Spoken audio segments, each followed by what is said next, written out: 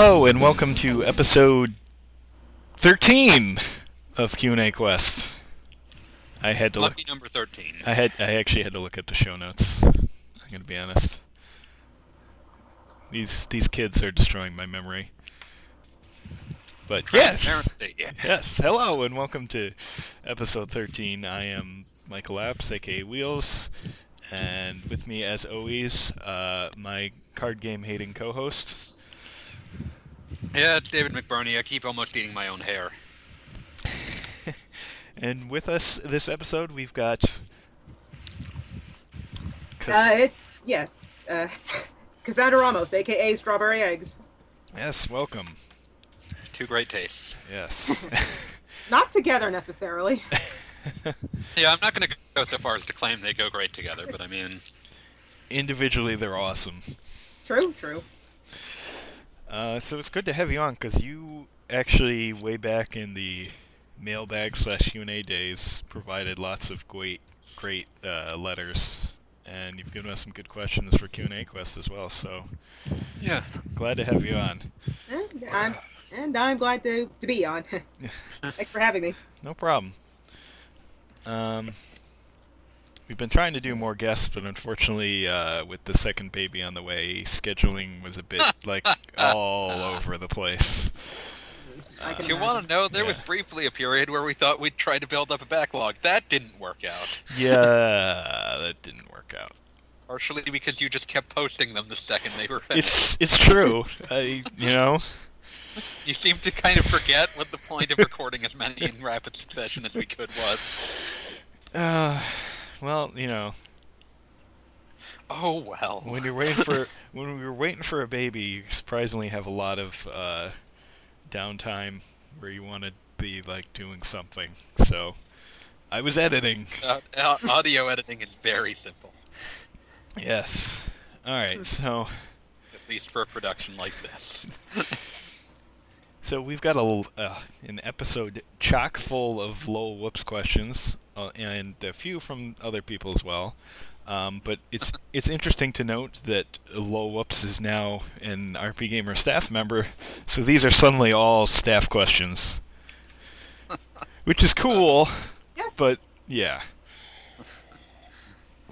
All right. Need new blood. The first one, which Cassandra picked out, is.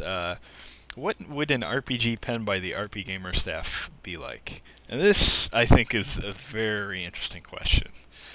I think you had some ideas on this, Cassandra? Well, I mean, other than just the start of it's probably going to be a bit of a mess. I've done something pretty similar a few years ago on the forums. Forum member Jormungen, really big into RPG music and music as a whole, wanted to get a bunch of other, amateur composers to make a soundtrack for a made-up, non-existent RPG. So he asked a bunch of other formers to kind of just throw ideas in the thread. Here's an idea for a character, here's an idea for an area, here's an idea for a boss, all that sort of fun stuff. We just kind of kept, posting this, posting that. I had a few characters and other story scenarios. And then he eventually kind of try to join them together into something that actually looked more or less cohesive. So I'm guessing we could do a similar thing. Although, who do we choose to be the final person to say, okay, fine, here's how we're going to streamline it? Because it's going to be a question. It'll be a very different game depending on who that person is. You should choose me. That's what you should do. Oh, dear. We shouldn't choose Wheels because then it'll have a card game battle system. Oh, come on. Oh, I'm going to get into that later because Baten Kaitos. I choose to believe I'm the reason there's no Baten Kaitos 3. Darn you.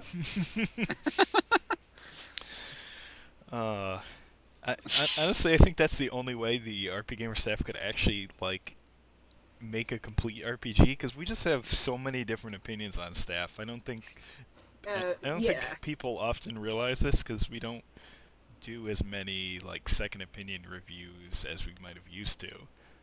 But our opinions are all over the place. That's kind of the nature of any group project, though. Someone's going to have their ideas squashed, or else none of them are going to fit together. Sure, and I think the staff could actually put together something pretty decent if we did something like that. I guess basically keep all our good ideas and throw out all the crazy ones. And hope not too much of a fight breaks out over what is considered good and what is considered not good. Oh, yes. That makes me wonder. I wonder if there's like any game that the staff would unanimously agree is like awesome. Because I don't know that maybe one of the Personas, but I think I've seen people disagreeing about which of Persona 3 and 4 is better. So one. yeah. Final Fantasy VI. I still have yet to find anybody that dislikes that game. I swear there was somebody, but I don't remember. Oh, there is. I'd probably sooner vote for Chrono Trigger, but yeah. You actually finally. That's another one too. Yes, I mean, I think I know Anna doesn't think it's like the be all end all of RPGs, and I also think there are games better than Chrono Trigger. Don't shoot me. It's okay. No. We accept diverse opinions as long as they're not bashing Kawazu games. I can't actually murder you on cast, but I mean, like, it's the big issue is that I don't actually have some sort of sentient nano drone to send, so. Oh, that's a relief. Dave actually just played Final Fantasy VI all the way through recently, so. Yeah, that was on one of those things where like I had played it I made my last solid attempt about 10 years ago, and my longest attempt 15 years ago, and had never actually bothered to finish until then. Until recently. Until like last month. Well, better late than never, as they say. Yeah, I suppose. This got really far afield of the question. So, dragging this back to the actual question at hand is, what would an RPG pen by the RPG Gamer staff be like? I think there's some elements that would get at least like general consensus. So I'm guessing we'd probably go to maybe a retro 16-bit style. I think that'd probably be the easiest to get like general agreement. Right. That or basically like a Persona clone, but probably one of those two. And then from there, I don't know. There'd probably be some people that prefer a less character-driven game where you build your own party, and some would prefer more character-driven. Oh my God! Yeah, right. There's going to be a big split. But maybe we can agree that I think we all like turn-based in some way, shape, or form. Yeah. So probably a turn-based battle. Turn-based, very for sure. Strategic, not just simple. Oh my God! I've got a great idea. Okay. Do you? We make this RPG a split like the Etrian Odyssey Untold games. Oh. So you'll have the full-on story mode with pre-made characters and personalities and stuff, and the less story-based mode where you build your own party. That could work. Yeah, I'm not sure exactly how that would work in a full-on deep 16-bit style RPG, but we could make it work. This is all hypothetical anyway. Well, yeah. I think it'd have to have a job system. I think people would like that. And music. It's just saying good music would be kind of quality music. Yeah, good music. Just who do you get to compose? Right? I don't want to go with Yu Uematsu. That seems like the easy way out. So, I don't know. That would be a tough call. Well, as long as it's not Motoi Sakuraba. Just let Shoji Meguro vomit 15 different styles on the soundtrack. There you go. There you go. Then a track for each staff member. There you go. Okay, yeah. Also, Sakuraba can do good things when he cares. He just doesn't seem to care that often anymore. Well, again, Baten Kaitos. Yeah. Well, I mean, have you seen his workload? Yeah, he does 5 games a year. It's crazy. Exactly. Sure. Other composers, Yoko Shimomura would probably I'd find her more boring if she did a third of every game soundtrack. per year. Yeah. I was like weirded out when I got to the end of Dark Souls, and it's like, oh man, this is a really nice piano piece. Who wrote this? Sakuraba again? And he, one thing that surprised me is that he actually did like some of the I think piano and organ work for Bravely Default. I could have sworn some of that sounded like he didn't compose it, but he actually played the instruments. Wow. I should have realized some of that sounded vaguely familiar. That's crazy. It's a modern game, so Wano will find its way on there as well. So it'd be an eclectic soundtrack, I think, is what the answer would be. I think we bring in a bunch of punk bands. Yeah. Yeah, throw a Green Day track in there. I'd approve of that. Of course you'd do that. Maybe some ska. Yes, there we go. Yeah. I might be a monster. Let's move on from this terrifying soundtrack hodgepodge. Okay. I think this RPG would have to have difficulty selection. Yeah. I definitely know. Because you need something to set it on too hard so that you can complain that you can't beat anything. It's true. Well, yeah. Somebody on staff's gonna Glenn's gonna complain it's too easy. Mac's gonna complain it's too hard. Yeah. Just I'm going to have to yell at Wheels because he's gonna set it one difficulty too high for him to comfortably get through. Come on, that's only happened to me in a few games. I beat Persona 3 on hard. That's only happened to you every single time you've been given access to a difficulty slider. I beat Persona 3 on hard. It only took me maybe 5 hours of grinding or so to finally beat the last boss. Long. I also beat Persona 4 on hard. Yeah, never mind. No, we're not going in. We're not rehashing this argument that we have every time you find difficulty. Okay. So I think we'd have to have lots of adjustable difficulty options, maybe in the way of Bravely Default, like random encounter adjustment. Just slam in some of the difficulty options from Persona 4 Golden on New Game Plus as well. There you go. Mm-hmm. Options are good. We all like options. Give me 800 different sliders to control every aspect. There you go. To sum it up, the RP Gamer Staff RPG would be a 16-bit style RPG that's basically 2 different games with many adjustable difficulties. This 800-headed chimera. And a musical soundtrack that is all over the map and probably doesn't fit the game at all. It is also the buggiest thing imaginable. It's constantly referenced to things that don't exist because someone else decided to make something unrelated. I'd still play it. It is the equivalent of if every single member of the Ocarina of Time team had done what the guy who made the fishing sequence did. He just programmed in whatever the hell they happened to like. Oh. At least it'll be fun for a little while. Yeah. It would be a surreal, interesting hodgepodge. Alright, I think I'm going to move us on to our next question. It's important before things descend too far. Yes. So you say all your white flags are up and that you've had enough and you're tired of collecting dust. You say everything always looks the same when you name your brand new face to match your brand new place. You say all your distress calls have gone out and your ship is going down. Well, I say it to myself all the time.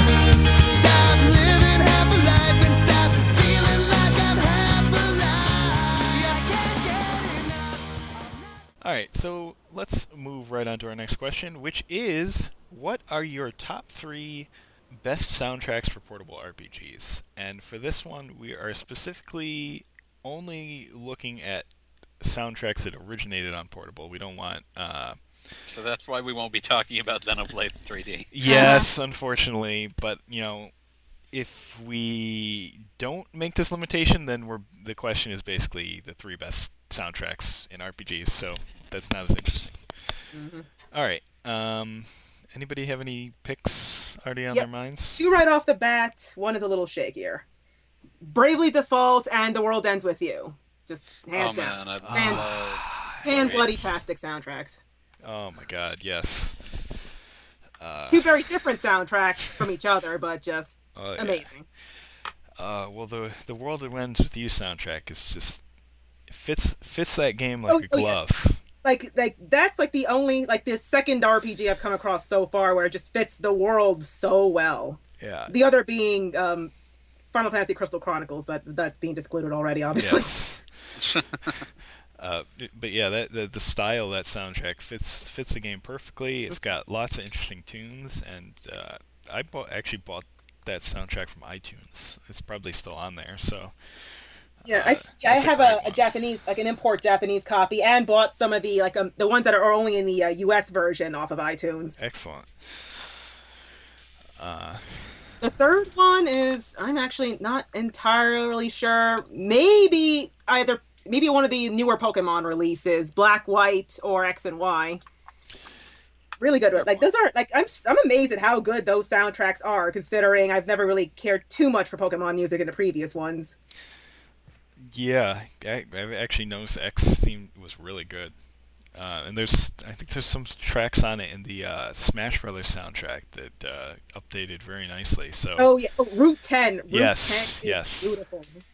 And it was remixed by Yoko Shimomura. It's like I never asked for her to do that, but it's just like thank you for remixing that. It was amazing. I'm trying to think. Tough. Yeah, this is tough, and a few that I'm thinking of are like series entries on Portable. They kind of remix tracks, which doesn't seem right to pick. Like I'm staring at my Persona Q box, and obvious. My brain went straight to like Shimomura and went to Dream Drop Distance, which has a rather nice soundtrack. Yes. Half of it's stuff from old Kingdom Hearts games. Yeah. So. And I want to say Persona Q because there are some really awesome original compositions on that, but still they're kind of drawing from the actual console games. Exactly, so it doesn't really feel right. You're just gonna say Final Fantasy Legend 2 or something? I actually was, yes. I was gonna go right to Final Fantasy Legend 2, which obviously is a bit limited by the original Game Boy's wonderful sound chip. But still has some really cool and memorable tunes on it. That they did a great job modernizing for the remake on DS. So that would definitely be one of my first picks. And I'm still kind of struggling on what some of the others might be.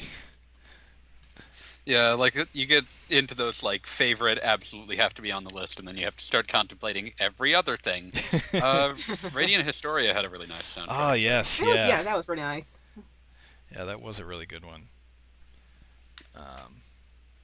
Who did that soundtrack? I know. It was Yoko Shimomura. Yes, yeah, I was yes, gonna say I think that's another Shimomura. Yeah. I think a really good one would have to be Etrian Odyssey, and we can kind of almost bunch the entire series in there, really. Yeah. Koshiro's love of FM synths. Yes, and what's interesting about that is as much as nice as the like fully orchestrated versions of Etrian Odyssey soundtracks are, I still kind of like the retro styled soundtracks better.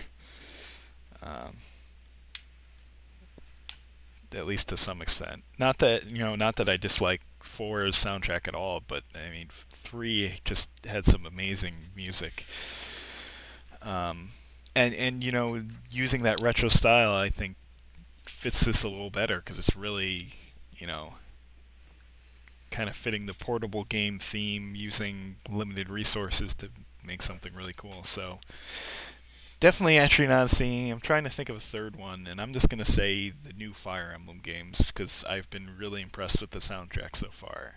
And yeah, I heard a few pieces from those, and they are very nice. Yeah. I mean, I thought Awakening had a really good soundtrack for a Fire Emblem, but even then, I can still count like the really good ones on one hand, and the rest are just decent but not memorable. Yeah, that's the thing. Like, I don't think Fire Emblem's necessarily had bad music. It's kind of just forgettable. Yeah, exactly. Like exactly. I constantly mix up the soundtracks from Fire Emblem, Fire Emblem 7, quote unquote, and Sacred Stones. Like you give me a piece and I can't tell which one it's from. Yeah, but playing this one, they have routinely pleasant music, but nothing. Nothing else. And again, but yeah, this sounds like these new ones are I really hope the rest of the soundtrack is going to be that way, and by the sounds of it, it is.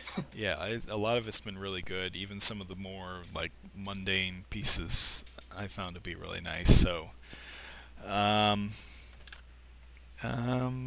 yeah, it's good. Especially the opening theme is just like this really cool piece. So, I maybe look forward to it. maybe it doesn't deserve to be on this list since as one of the best, but I'm struggling to think of a third one at the moment. Yeah.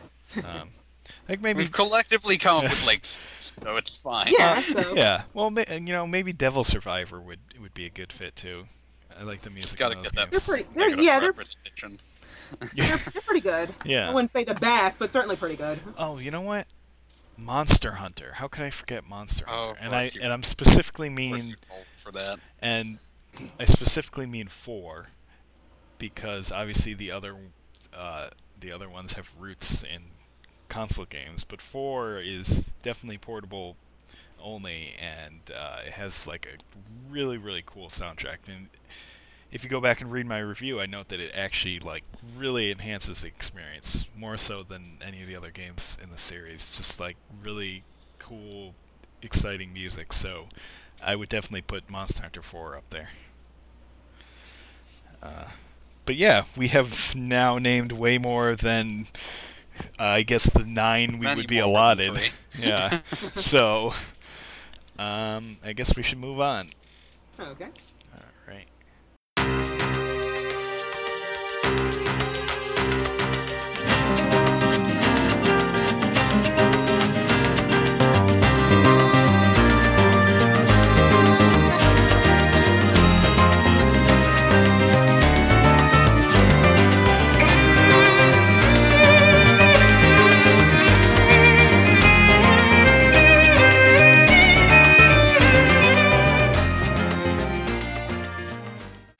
All right, so let's move on to our next question, which I think is a really interesting one, and relevant since we're going to be talking some more about one of these series.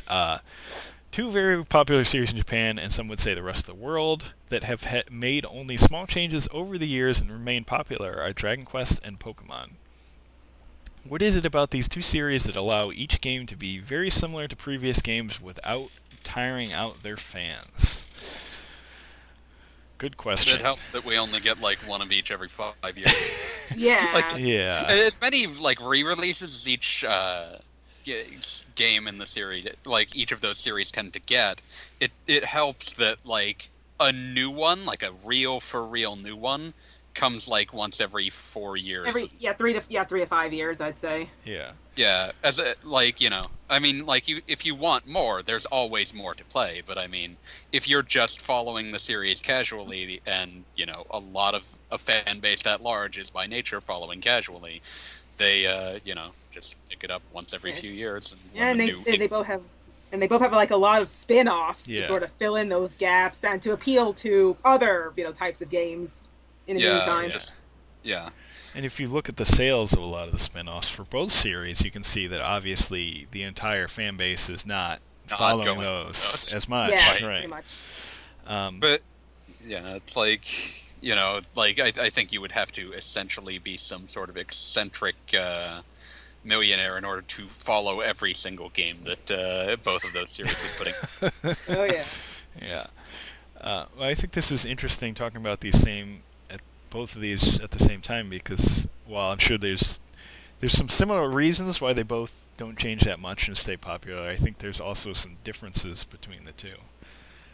Yeah, I mean, look what happened when Dragon Quest tried to be Pokemon. Yeah. Well, I guess we could argue that they didn't necessarily do it as well, but that's probably Well, besides yeah, the point. Also Dragon Quest had a sort of monster catching system a few years before Pokemon. That's true. It did, And and it didn't. It had, like, sometimes a monster will choose to follow you after you kill it. Well, It just sort of happened. and even then, it probably got the idea from Megami Tensei anyway. It's true. Poor Mega 10 never getting the credit for the monster collecting. Mostly because Like- collecting it's like- monsters and that is a giant pain in the ass. Well, yeah, I guess that's true. Just like it's like, no, it's not a darker Pokemon. Pokemon is a lighter and softer Megaten. Oh yeah, but like Pokemon, part of the reason that it's able to ensnare people as much as it does is that it really encourages you to get attached to things, and like Megaten is like brutally against the idea of you getting attached to any particular party like monster. You must fuse away your favorite demon, or you will fail horribly. Yeah, Sorry. like You don't have enough space to keep them, and they didn't level in many of the older games. So like basically none of them before 3 do demons level in any real fashion. Like they're designed to be like treated like tools, whereas Pokemon, you know, as much as the conceit is essentially cockfighting, you're still designed to care about the things that you're sending to horrendous injury. Yeah, they're your friends. Yeah, oh, you're my friends best that you friend. spend a ridiculous amount of time breeding for the perfect stats, but still your friends. yeah. Well, I think that's one of the things that keeps Pokemon appealing. Is it's like it's fun to build up this new collection of this cool collection you get attached to, and obviously now there's more ways to bring those Pokemon from game to game, and and there's also just the fact that like the systems are designed to be.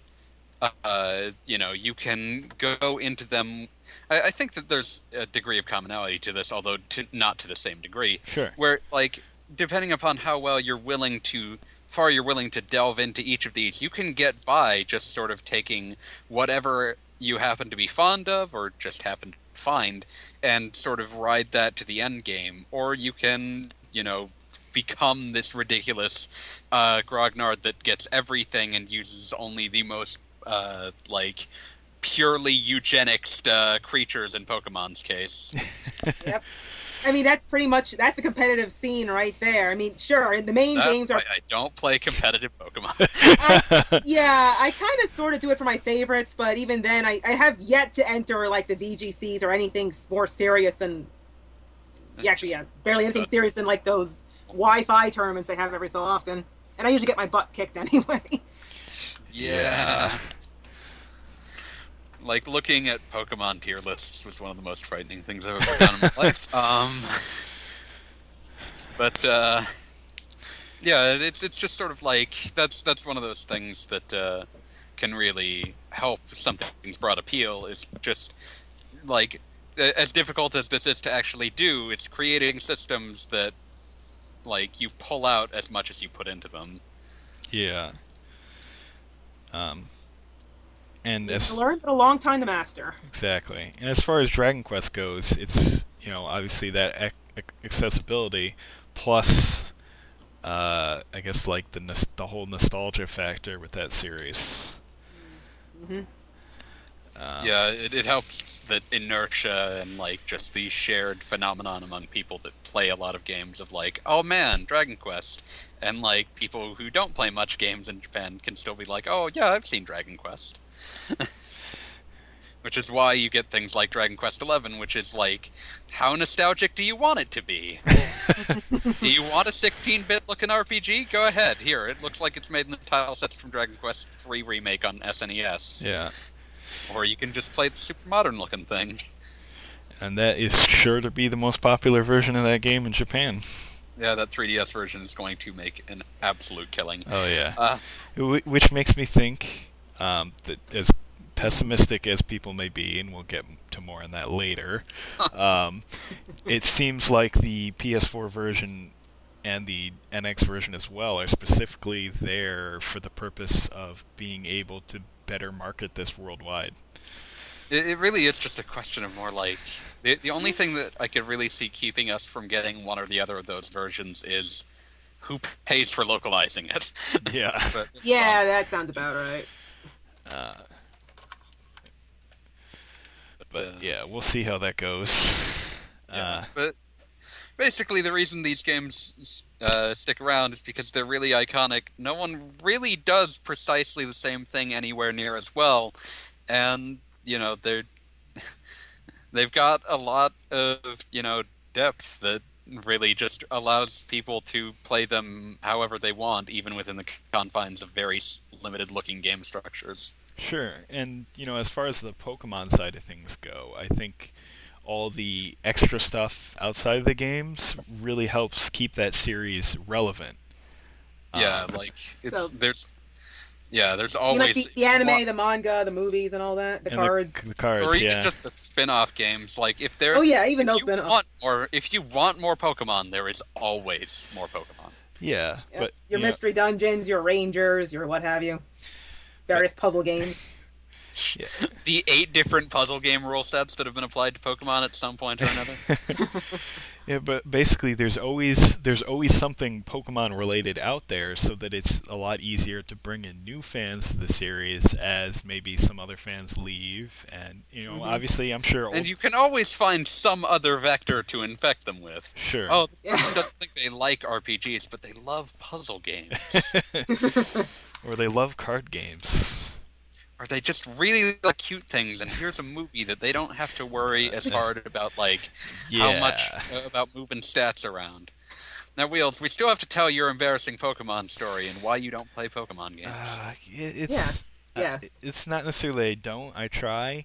The thing is, when the original came out, which was when I was early on in high school, obviously being big on the Game Boy, I played the heck out of it, and my younger sister did as well. I think even my older brother did. We were all playing Pokemon, but somewhere along the line, after having beaten it and played it a bunch, I got it into my head that I had gotta catch them all. Maybe I heard that stupid opening to the anime too many times. Or perhaps you just contemplated the box that also said that.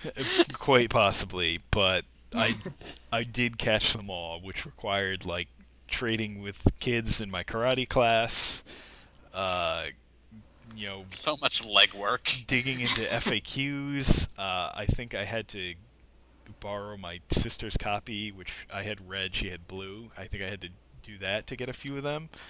And That eventually, Yep. I did catch them all, and all I got for it was A diploma. a diploma, and it was just like, Yes, that's Why it. did I You do get this? to do that Professor Oak battle they dummied out. Yeah. So since then, I don't know what it is. I have had so much trouble, and it's not without trying, because I've tried them all, pretty much. I just An attempt to get someone to fight in some of these. maybe it's that I can't seem to find an approach. Like I'll go in saying, I'll just use whatever Pokemon I find along the way and play the single player, and then be like, oh, but I want to find this one and this one and this one, and but I kind of tried to stick to a simple approach with X, and I was actually making good progress through that, and just got distracted by other games. But I'm gonna go back Got to that. distracted by your RPG Yeah. ADD. But yeah, but I'm determined to get back into these games because there's really no reason that I wouldn't like them. I know they're a little easier on the easy side for my tastes, but I can get around that by just using like terrible Pokemon, I guess. And see I'm how I not do. allowed to have any Pokemon Yeah. with stat totals above 500.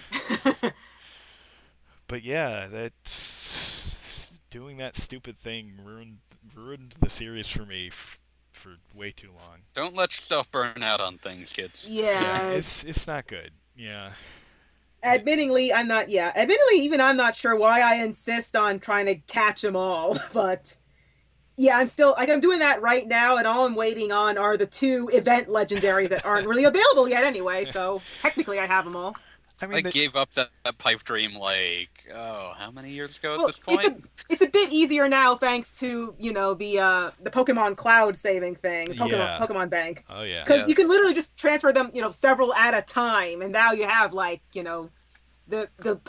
all the past generations. You have to worry about the current one. You can. Yeah, it's just I learned as a child that I didn't actually enjoy doing that, so I just never bothered. Well, yeah, if you don't enjoy collecting, then Yeah. there's no need to. There's 721 of the stupid things Oh, now. jeez. Well, you can do online trading, right? Well, yes, of course, you could do Yeah. that Yeah, of too. course. So That's nice. You can in fact trade for things entirely at random. Just turn Mhm. it into a weird gotcha poll. yeah, basically. Yeah, that's probably what the thing is. I don't think I really was having all that fun collecting all of them. So I've never stupid. enjoyed collecting things for its own sake, so I don't. Yeah, but I guess I'm just, I don't know. I just like to collect things. Well, if yeah. you like collecting, There you go. well, see, bad. yeah, I'm not saying there's anything wrong with that. I think it's cool. It's just that stupid me was Ju- not just enjoying don't- it and just kept don't at like- it. Yeah, don't insist on doing things that you don't actually enjoy doing. yeah, True enough. True enough. yeah. So It's not It's like you hardly need them all anyway. oh, It's yeah, your for video sure. game. It's not a job. Yeah. Yes, exactly. So I am determined to get back into X and also Black and White because those were the first where like the slower pace of the battle system ceased to bother me. So I'd like to play through those again as well since people seem to still rave about Black and White. So They're good. Those are still that's my favorite generation right there. yeah, so Really, again, heads and shoulders above story and character wise. Anyway, I'm still disappointed in that they like took a few steps back to Diamond and Pearl for the plot and the characters. I don't know why. well, I do like the setting of X that is like French. Oh, the setting is nice. Yeah. It's just that I can't. They don't make me care. They don't let me care about the characters at all. The plot it just feels like a rehashing of Diamond and Pearl. Yeah. It doesn't give me a chance to care about the characters, and yeah, there you go. Oh well.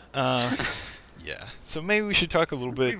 We've talked- ended this involvement in the question. Yeah, I think we should talk maybe a little bit more about Dragon Quest's appeal. Because we've never done that before. It's always fun to do. Yeah, I know. It's timeless. It's just like, I brought up like various in relation, like, Dragon Quest is, often thought of as just, it's the grindiest thing imaginable, and to an extent that's true. But you can get through them if you're willing to be clever and like sort of rely on the fact that the game is a lot more random than just about anything else that anyone cares about. Yeah. I think one of the things about the series that I think stays appealing is just like the little stories you run into, not necessarily even the larger plot. It does a really good job of like The vignette narratives are really nice. Exactly. It does an awesome job of making like random towns you go into feel alive and have like really cool stories. Like I think one of the most interesting I can remember is in Dragon Quest VIII.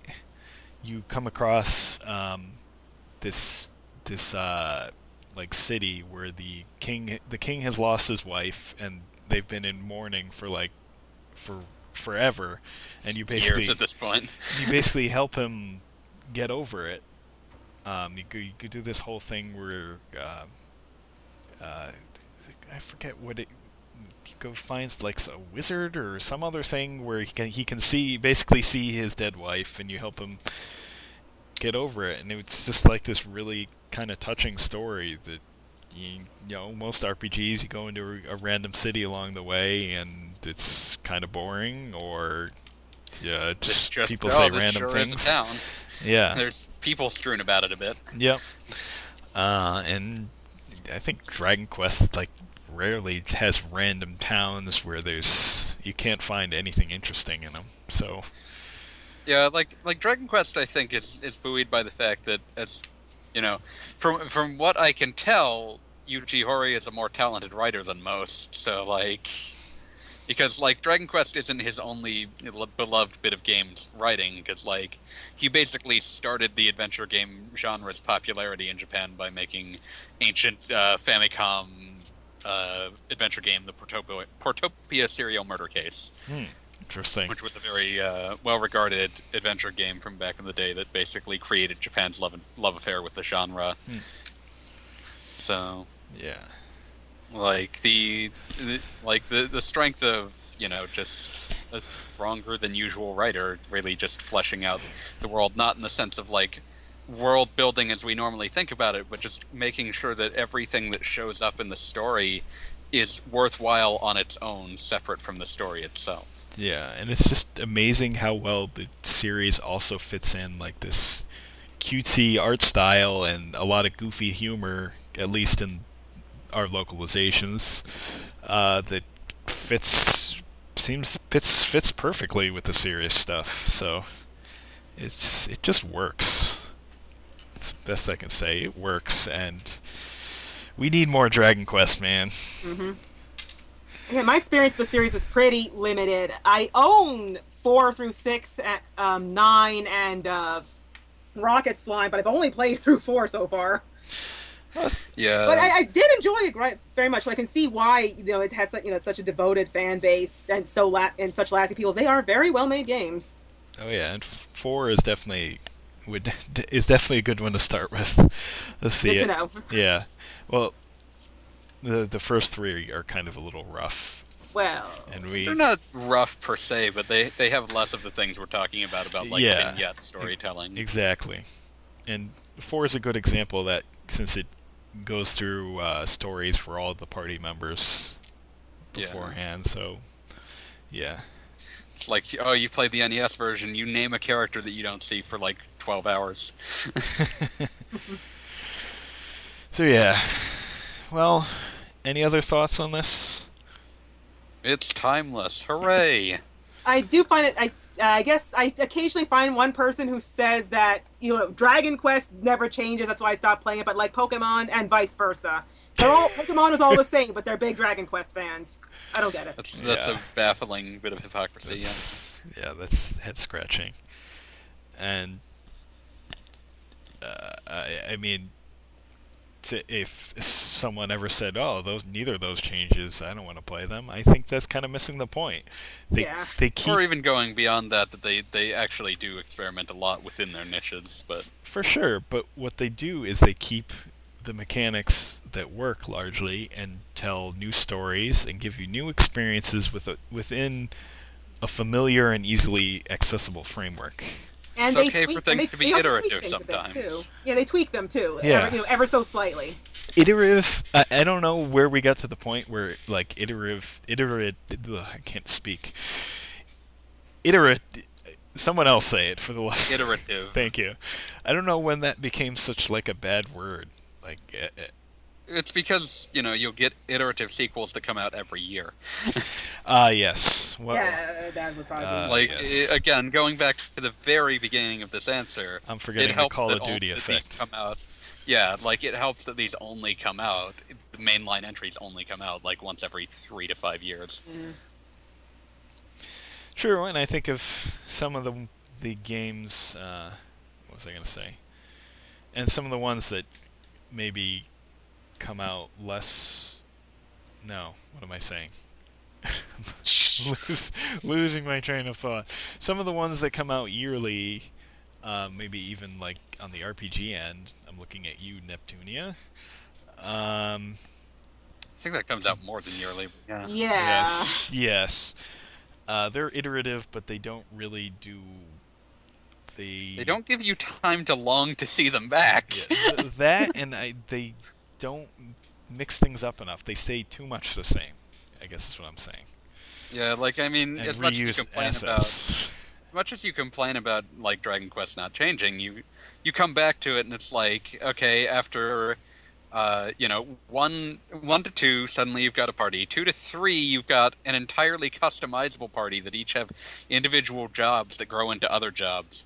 4 throws that out entirely and has like a bazillion preset characters that all have their own stories that are all told individually in a structure that no one had done with an RPG up till that point. 5 jumps to a generational concept and executes it better than anyone else had done by that point. 6 returns to the job system but also adds a dual world setup. 7 takes the job system from 6 and refines it and then adds giant weird time travel plot to it. You say it never changes, but I mean the trappings change enough that it feels fresh.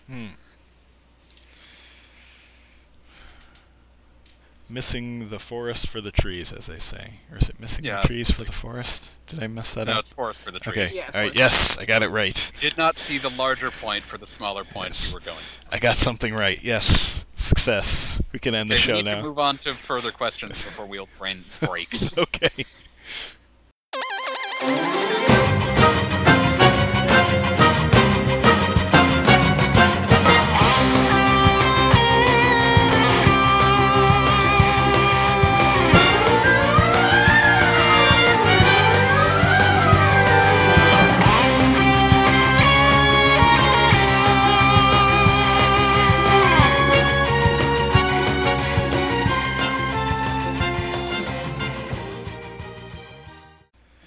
All right, so let's move on to our next question, which I think is a pretty fun one.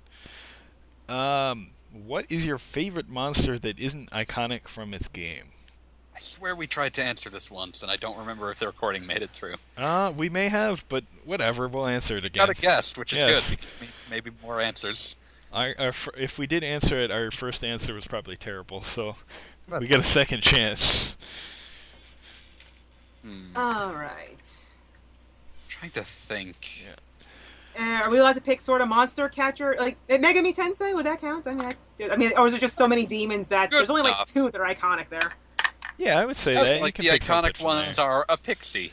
Well, Jack Frost and Cerberus. I mean, those are Jorah, also... Jack Frost, And Cerberus. Cerberus has literally been around since the first novel, so... Yeah, you turned your poor dog into a Cerberus.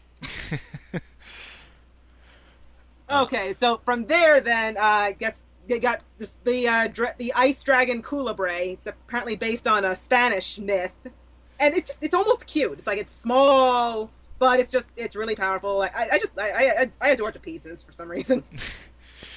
And Hecate, it's based on a Greek goddess, but it shows Yeah. up as a 3-headed creature with a lion's head, a horse's head, and a wolf's head. Ah, yeah. And basically wearing leather and holding a whip. It's just it's Yeah. powerful and it's crazy looking. That is a crazy cool design, for sure.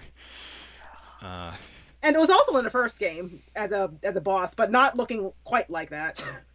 Yeah, one of those ones that gets redesigned every so often. hmm There's some Dragon Quest ones I put in here, like I'd like to say the Platypunk, but Oh man, Platypunks are great. the I think the Slime games have kind of moved them into the Well, area of iconic. Well, like I feel like the iconic one for Dragon Quest is Slimes. Yeah. Like if you're not going to allow if by any other standard, basically the entire Dragon Quest beastery is iconic. But Well, then I'm gonna go with Platypunk. There you go. yeah, Platypunks are hilarious. Platypunks are great. Yeah, I'm trying to think here. Trying to think, and like my brain is just bringing up all of the monsters that Final Fantasy knocked off of D&D. But like the so you just it feels like cheating to pull out like a evil eye or whatever that's just a beholder. Yeah. Let's see. Like that's the other thing is that if you're using a broad enough definition of iconic, anything that showed up twice is iconic. Well, yeah, it's just like what didn't show up that often, or maybe only once per game. Yeah, but then again, if it always showed up once per game, then that meant it was iconic. Like I mean, can't like, use Behemoth. Once, like maybe in 1 or 2 games. There we go. Yeah. Well, I think then Platypunk fits pretty well because they aren't around a ton outside of those Slime Mori Mori games. Yeah. My favorite thing is always whenever a Dragon Quest enemy has an attack that isn't an attack, it's just a fancy way for it to do nothing. Like, oh, this jail striped cat is choosing to lick itself instead. I really enjoyed those creatures in Dragon Quest VIII. They had some funny ones that do that in Earthbound as well. Yeah, where Earthbound owes much of its existence to Dragon Quest, so that makes Oh, sense. For sure. the Bats and Mother one. I just relatively recently fought them. It's just like it's like it questions its existence and gets confused. Yeah, that's a good one. Where it's, Existential. Bats going through an existential crisis. Sure, Beth's why not? like, why did I even pick this fight? What am I doing? Why am I beating up this kid? That hurts. That baseball bat. Maybe that's why it's confused. I feel like that's an enemy I can sympathize with. Existential crises. But yeah, no, like I'd probably pick something like, just any of those like random Dragon Quest enemies that anytime I see them, like I couldn't name them off the top of my head, but every time I see them I laugh a little bit. It's like they'll be doing something silly because they've got like the great Toriyama designs and like they're just really fun to watch do things. I'm thinking of some of the I don't know if this necessarily counts because maybe they don't fit into the realm of monsters, but there's some like villains in the various Mario RPG series that I think are really cool that definitely aren't iconic because they show up in like one game. But like that hilarious villain whose name is escaping me from the first Mario and Luigi game. Oh, Fwaffle? Yes. I was gonna say, is it Fawful? Yes. That dude is hilarious. Didn't Fawful like re-show up in like 3? Yeah, he was in 2 as basically a shop of some sort, saying he's gonna come back later, and he's the main. And he somehow made good on the threat, which is the weird thing. Yeah, still haven't played Dream Team, so I have no idea if he somehow shows up. Since 3 makes it look like he's dead, I have no idea. Yeah, I still need. Nothing dies in Mario. I guess. It just breaks down into a coin. I still need to play 3 and Dream Team. A little behind on those. Bowser's Inside Story. Yeah, they're very good, but you know, you play too much of them, you'll burn yourself out. Oh yeah, for sure. Yeah, usually a lot of Mario RPGs just have the enemies from the mainline games. So I'm trying to think of which are all to some degree iconic. Mm-hmm. Yeah, but they do occasionally come up with something original. Like Chameleon Nerd. Yes. Was that in That's Super Paper Mario. Yeah, okay. Yeah. That's right. All right, the one that goes "I am error." Yes. He does a lot of weird things. Like, he screams about how he's going to take this butterfly he's found and post pictures of it to the digibutter.ner forums. And then he goes on this long, like, you do this long, weird visual novel sequence with him as Peach. It's crazy. I still need to play that game. Wow. That game is... It's a crazy game. Yeah, that game is really cool, and I think a little underappreciated because people are really It's not RPG enough. Yeah. Yeah. Well, it's more that like people had like expectations of it being less of an RPG than it is. Like it's got it you know, it doesn't have like a challenging platforming at its core, and people saw screenshots of it and thought this must be more of a platformer, and it's really not.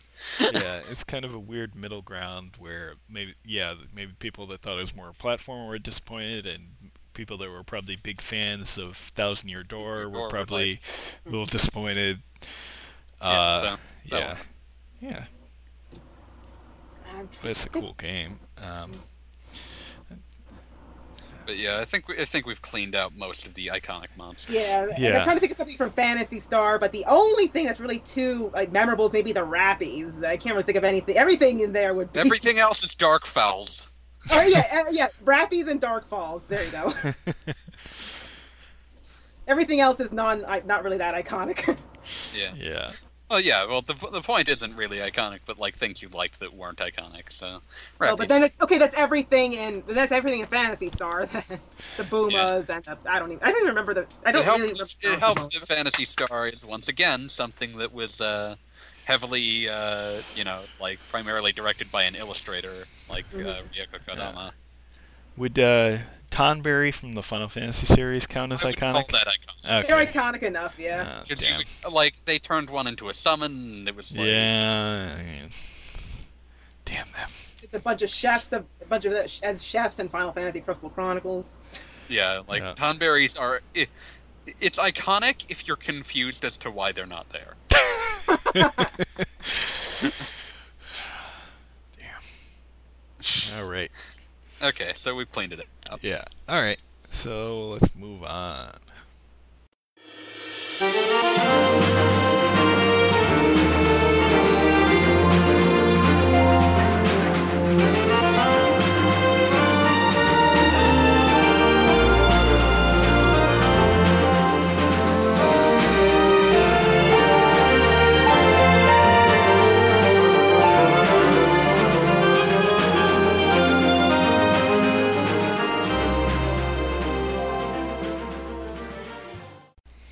Alright, so our next question is, what is the funniest plot hole you can think of? I can think of a lot of ones that aren't in RPGs, but that doesn't really count. Again, I got the hilarious Resident Evil plot. I got one that's kind of unfair due to the sort of nature that plot holes are inevitable. It's it's not really a plot. It's not the plot. It's Fire Emblem Awakening due to the various supports. It creates weird let me just consistencies. because let me try to explain here. So if you have a male avatar and you marry him to Lissa, you'll be the father of one of the second generation characters, Owain. Usually in Owain's supports with his father, he explains that his father was killed by an arrow from a zombie. The problem with that is that if it's the avatar, is that he needs to live long enough to become again, spoiler alert, he's actually the Fell Dragon Grima. So he can't be died due to an arrow. So they purposely changed it in the supports for the English version. I don't know about the Japanese version, where Owain just says that his father disappeared. He never saw him again after that Risen attack. But that, unfortunately, by trying to cover up one plot hole, they opened up another. Made a new one. Because suddenly it's just how in the world are there Risen before the Avatar becomes Grima? Just how are the zombies? Because the dragon causes the zombie apocalypse. So where do the zombies come from? Don't think too hard about it. My brain. It's unfair because by the fact that they're all interchangeable, you're bound to open up, unintentional plot holes. But I just thought it was funny that they tried to cover one plot hole and they inadvertently opened another. Yeah, it's that, and that time travel plots inevitably create plot holes like mad, and attempts to explain them away create disasters like Chrono Cross's plot. Oh. Well, Awakening tried to go for a multiverse approach, so it wasn't that bad. Yeah, it's just you can still get one of my favorites is if Chrom is Sumia's husband, then one of their daughters looking for Chrom and doesn't know what he looks like, even though the one she mistakes for Chrom looks nothing like him, and in fact you would think she would have seen her dad at least once. Or at least realize, hey, that guy has the same hair color I do. Yeah, and there's only 5 blue-haired people on the planet. I'm trying to think of something that doesn't involve time travel. Time travel is a recipe for this. Or interchangeable characters. Final Fantasy X. FF10. FF10's problem is that it's not funny to me because it feels like it's built around a plot hole. It's just sometimes things don't die, and we don't want to think too hard about why they don't die. They just don't. And I've seen people say oh, well, these are powerful individuals who have a lot of will, and it's okay, but that seems almost the excuse is almost classist in its sense of only important people don't have to die. And it's just you try to explain away that plot hole, and it just gets more ugly the longer you try. So instead of covering it, they just make it bigger. Listen. Yeah, instead of covering it, it just makes it seem like the universe is an asshole. Well, look at it this way: that game wouldn't have been as good without Auron. So there you go. Yes, well, Auron. He has to be there. Okay, how about Auron's not dead? Yeah, okay, that's a good point. Yeah. Yeah. It's one of my favorite ways I've ever heard this explained is someone talking about the plot of the 4th Jaws film, which apparently revolved around the Jaws trying to take revenge on the bloodline of the family that slayed it, and that plot was seen as too ridiculous for the author of the novelization. So they chose to make it that the reason that the shark had a concept of revenge and was trying to do this was that someone randomly placed a voodoo hex upon it. Because that's better.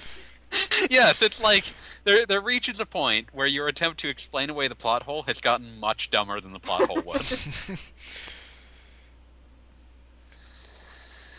You got one, Wheels? I'm struggling to think of anything. For some reason, Tales of the Abyss came to mind, but I don't think that has any major plot holes. Not that we're that hilarious. I don't know. I can think of one. If you don't come up with something, I'm going to talk about Resident Evil for a few minutes. You know what? Go for it. Why not? I'm just going to pull up one that I saw mentioned recently. Resident Evil 3. So Resident Evil 2 takes place in a zombie-infested city. And every single person, basically the entire city is zombified. And the excuse for why these two characters are there is that neither of them, was like both of them just drove into town, which is, it's a flimsy excuse, but it's an excuse. Resident Evil 3, which takes place the day before and is just as full of zombies, proclaims that the main character of Resident Evil 1 just sort of stuck around while it happened. There would be no game if she hadn't stuck around, so she stuck around while it happened and didn't do anything. Just chilling. Yeah, just hanging around, hoping that the armies of zombies fighting police with riot gear would eventually thin out, I guess? But yeah, so that's not an RPG, so I can't spend too much time on it. Well, we should probably talk about Chrono Cross, since it's like a game story that is just a giant plot hole. Let me tell you the funniest plot hole in one of the subplots of Chrono Cross. Chrono Cross has a ridiculous subplot about an entire race of fairies getting genocided by angry dwarves. Now, the dwarves will only attempt to do this if you kill the Hydra, and the Hydra is like this thing that like lives in their swamp, and its existence like helps purify it from polluting influence, but you need to kill it because you need to save a party member that's dying. And the thing is, they like if you kill it, they will attempt to genocide the fairies and take their land.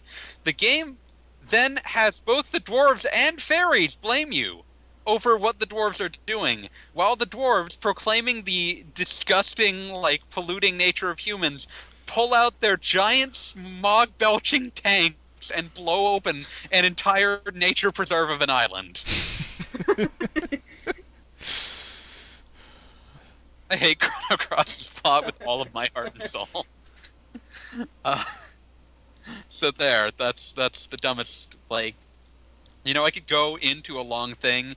I think I saw a very good explanation about how the villain, the stage villain per se, like the villain that appears the most in Chrono Cross makes no sense at all.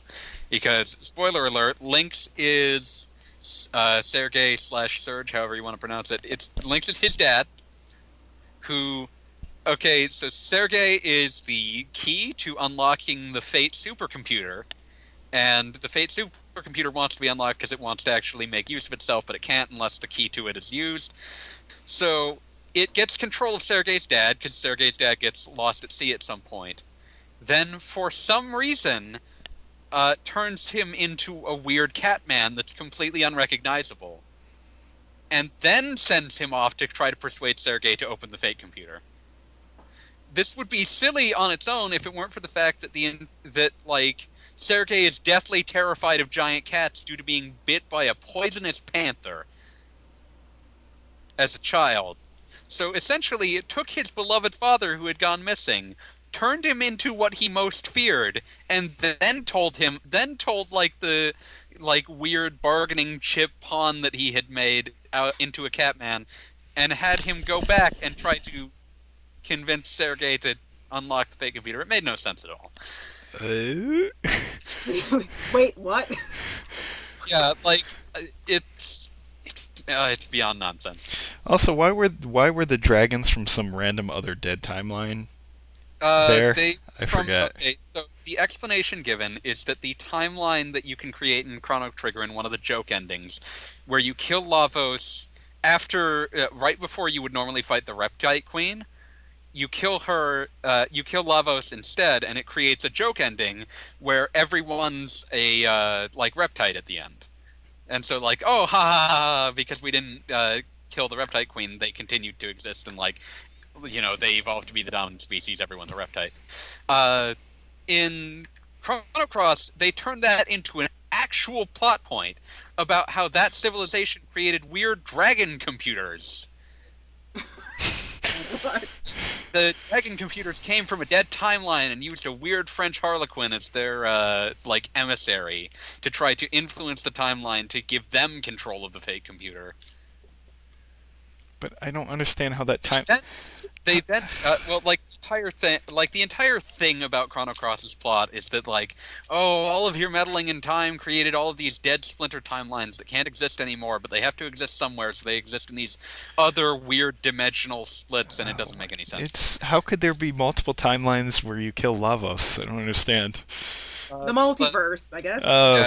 Many worlds interpretation, the multiverse, except it only cares about two of them. Yeah. Okay, never mind Well, then. and I think that's the weird thing about Chrono Cross is it doesn't really go by the multiverse timeline because it has this whole idea about like dead The timelines. timeline, yeah, and like it only allows for two timelines to exist because I guess Sergei's just that important. Yeah.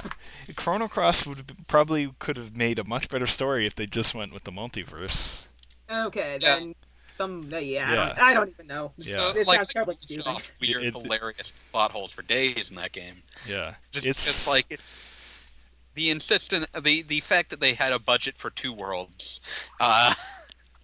is kind of an issue, Yeah. That game along with is everything else.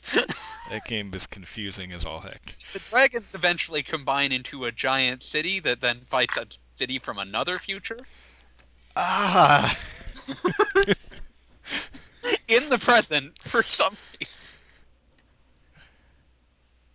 I played through that game and I still don't understand anything in that game.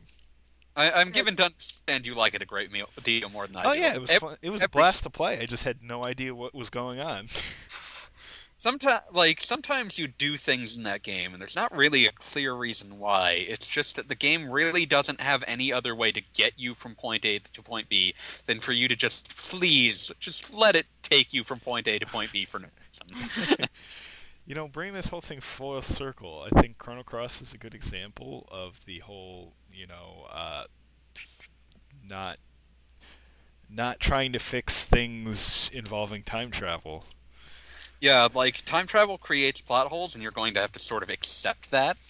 Yeah, like I guess one of the major things they wanted to do was fix the whole issue where the heck did Scala go? There had to have been a better way to do that than eaten by Lavos and living outside of time, where the very concept of time is being eaten by this weird chimera. Yeah. I refuse to believe that was the best option that Masato Kato had. And for some reason, while doing that, they also had to murder the original cast of Chrono Trigger. Yeah, you remember the nerd that wanted jerky out in Pore? Yeah, apparently he developed like a really giant military boner and just utterly decimated the entire everything you cared about in the first one.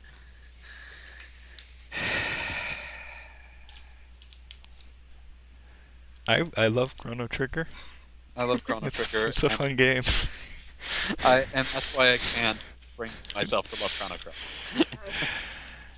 Yeah, I'm suddenly glad I haven't played that game yet. I mean, it's fun. It has fans. There will be people that will disagree Yeah. with me in the Well, I imagine. comments, Yeah. if anyone. I wrote this whole article, which I think illustrates this perfectly. That was basically two parts: Chrono Cross as a good game, and Chrono Cross as a terrible sequel. Which Yeah. I think sums it up perfectly. It's a fine.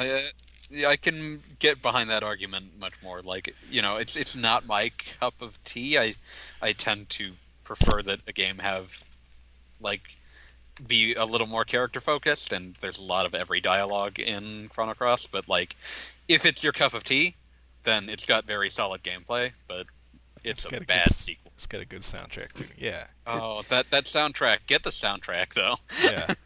Great soundtrack. Especially the opening theme. Oh, Scarf Time. Yeah, they Yes. played that at a Video Games Live. Absolutely beautiful. Oh, that I can listen to that song all day. Not even joking. Yeah. Yeah, 'cause Chrono Cross fills me with conflict. The agony and the Yeah. ecstasy. Okay, those are the plot Yeah. holes. Wheels never figured one out, so I Yes. just had to list Yeah. 8 Chrono Cross plot holes. I would still honestly recommend playing it, Cassandra. Just kind of whenever something relating to Chrono Cross, or whenever something related to Chrono Trigger comes up in the game, just kind of shut your brain off. for a Don't few worry, it minutes. only happens about once every 12 hours. Yeah. Well, I guess I Yeah. should be glad I'm not that attached to Chrono Trigger. Yeah. I hope you don't mind seeing Robo murdered in front of your eyes. Okay, that sounds delightful. Yeah. It's still worth playing. Trust me. Horrible plot nonsense aside, I would still recommend playing it. All right. I feel like if you were to go through that plot with the hacksaw and just remove everything that clearly came from a failed draft of the script that Masato Kato for some reason couldn't remove, you could probably create a vaguely interesting narrative. Yeah. That game needs a remake. Let's put it that way. That game A carefully needs constructed remake. rewritten without Masato Kato's consultation. Yeah.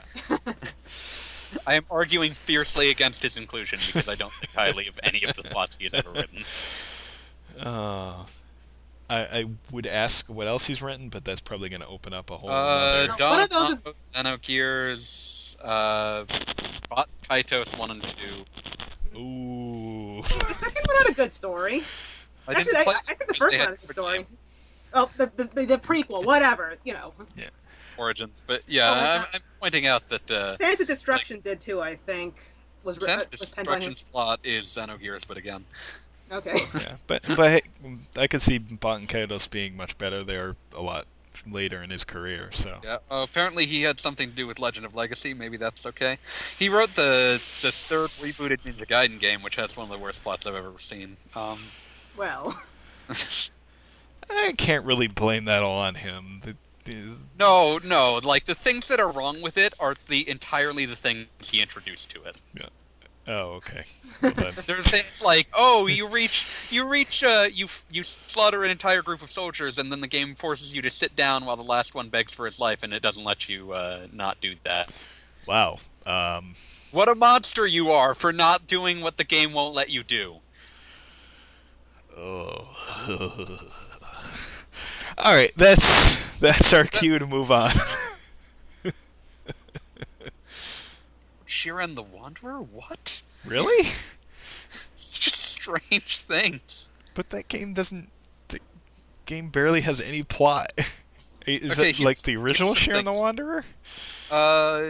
Like, I guess he did the extra stuff for the DS one? That game has like no story. It's Also, like I an guess- opening sequence, and that's it.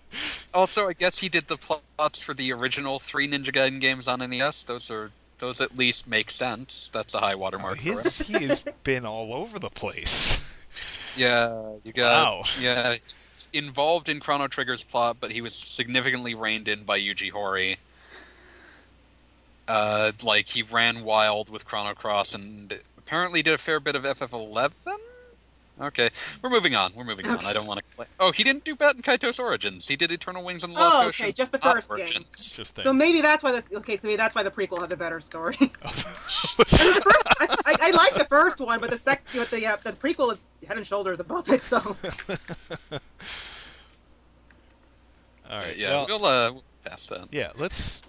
All right. Let me, It's time for me to stop complaining about Yes. Masato Kato. yes.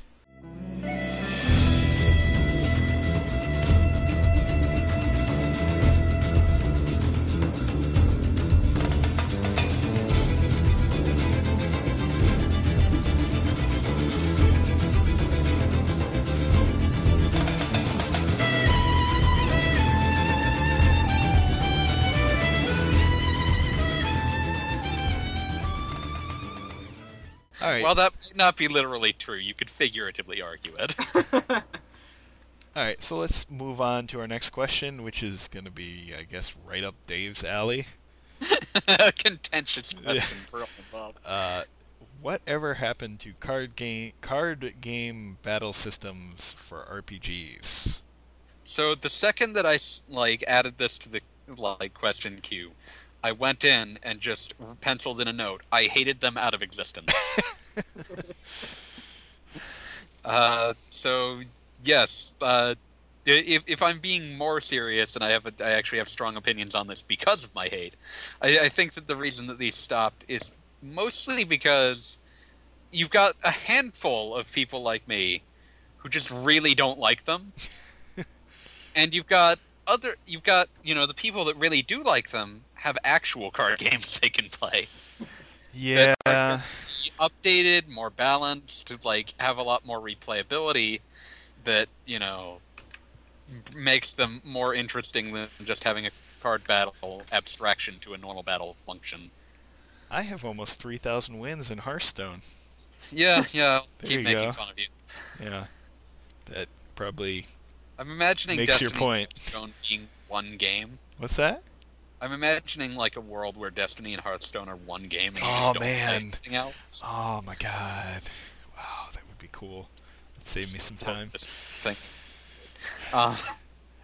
For anyone, just a heads up for anyone that happens to be listening to this show for the first time, I play a lot of Hearthstone and Destiny. So there you go. Who'd have thought with Yes. your Imagine structure that. 3,000 wins? You know. That's, not even Just talking. a dab of Hearthstone every so often. Yeah, I've been playing Magic for, since I 20 was in or middle so school. years? 20 or so years? Since the early 90s, so... Yeah, 20 or so years. So, I guess that brings up the question, why the heck have I not played Biting... You say... You know what? I'm pretty sure it's pronounced Baten Kaitos. Yes, thank you. I'm not certain because I don't speak Arabic, but I'm pretty sure it's Baten Kaitos. I was just about to say, ask Cassandra to take over before I completely butcher the name. I'm the reason there's no Baten Kaitos 3. I'm the darkness inside Manslaughter. You're a monster. I actually... Yeah, I did pick up those games before they got too rare, because I definitely knew they were going to, and played a little bit, and did think the battle system was pretty cool. But maybe you can talk a bit more about those games for a minute. Yes, I'm not exactly I wouldn't call myself a fan of the card battle systems, but admittingly, at least three games I can name that I've actually really enjoyed the system on, and one that I at least played through. The Baten Kaitos games are interesting in that they're not it's a card based system, but I don't think there's any way in heck you could actually play as a physical card game. It just goes by too quickly. The cards are basically options, sort of like menu options that you have to choose in a certain amount of time. Attacks or special attack, regular attack, special attacks, items. And the way you play them determines certain combos. They're pretty they're pretty complicated, though. The games do a pretty good job of introducing you bit by bit the intricacy of the battle systems. So do you make some sort of deck for your characters to use, or is it Yes. a bit more control? Okay. Yeah, basically, yeah. In the first game, every character in the three character party has their own separate deck. Actually, I think all 6 of them do, but you only have 3 at a time. So you have to kind of balance it because you have to make sure they have enough cards in their decks, and it's especially difficult because there's 2 magic users, and you usually don't have enough magic cards because you only ever use 1 at a time. Oh, interesting. Origins, the prequel, is actually only has 1 deck, which it streamlines the whole thing. It's a lot easy. I wouldn't say I guess it's slightly better because it's a bit faster where it needs to be and not as fast where you don't want it to be, because eventually it gets to a point where you're frantically picking cards in the first game to get a big enough combo, while Origins gives you much more time to pick the combos you want without having to worry about running out of time. And you can actually dispose cards in Origins while you couldn't in the first game. You got cards you didn't want, you just kind of had to play them and waste your turn. Oh. But yeah, they're very creative, and I really do wish those had continued. But well, yeah, I guess it was too abstract for people, too obscure. Yeah. And Origins especially flew under the radar because it basically came out. It was a really late game. Yeah. It was a late GameCube game, and the Wii came out the same year. Twilight Princess, everybody just kind of ignored it. Poor thing. I bought it. The I went out and tracked it down. The GameCube had a bizarre number of card game RPGs because it had Lost it had Kingdom. both Baten Kaitos, it had both Lost Kingdoms, and it also had Phantasy Star Online Episode 3 for some reason. Yeah, that's the one that I played through, and I don't know, I'm kind of slightly neutral towards it. That's a card battle system I could see as a physical card game. The way it plays out. I have absolutely no idea how it works, except for the fact that, it does mean that there's the hilarious situation where, when they ported Phantasy Star Online to PC and added another episode, it became Phantasy Star Online Episodes 1, 2, and 4. Yeah. Well, yeah, because that never saw a PC release. Yeah, that never saw in anything else released. It's a strange game. It was. I kind of enjoyed it at the time, but I barely remember how the card game played out. Interestingly enough, I have a soundtrack, and it actually comes with some duplicate cards from the game, though there's no text with it, so it's just the pictures. There's no text. It's just a. So you can't actually play with them, I don't think, but unless you've memorized what they're yeah. But yeah, like if I can explain my I'm going to admit right here, almost irrational hatred of card game battle systems. It's like my brain has a degree of abstraction that it's willing to take. Turn-based, sure, that allows me to have some strategy and like sort of plan out my moves and have like a real sort of like thought about how I'm going to do things. The second that you also say that I'm at the limits of whatever I happen to draw and that they're secretly cards, it's like, okay, I've moved a little too far from my fun fantasy adventure. Now I'm doing something I do with the other nerds at the card table at school during lunch, and I just don't have it in me to do that. Yeah, I guess. So it's not a fair thing. It's not a fair hatred that I have, but it's like that is the thought process that goes into it. So you weren't a big fan of Kingdom Hearts Chain And of like Memories? I do think no, I wasn't. But like I feel like as a broader concern, the reason these sort of kind of were hot for a while and then went away is that card games were hot at the time. And the reason that they largely went away is that it turned out that the very concept of card games was not what was pulling people in. And like, so you got these things that like, you know, there's interesting things you can do with these systems, I'm sure. I'll never find out because I won't play them, but I'm sure that there's an audience for them.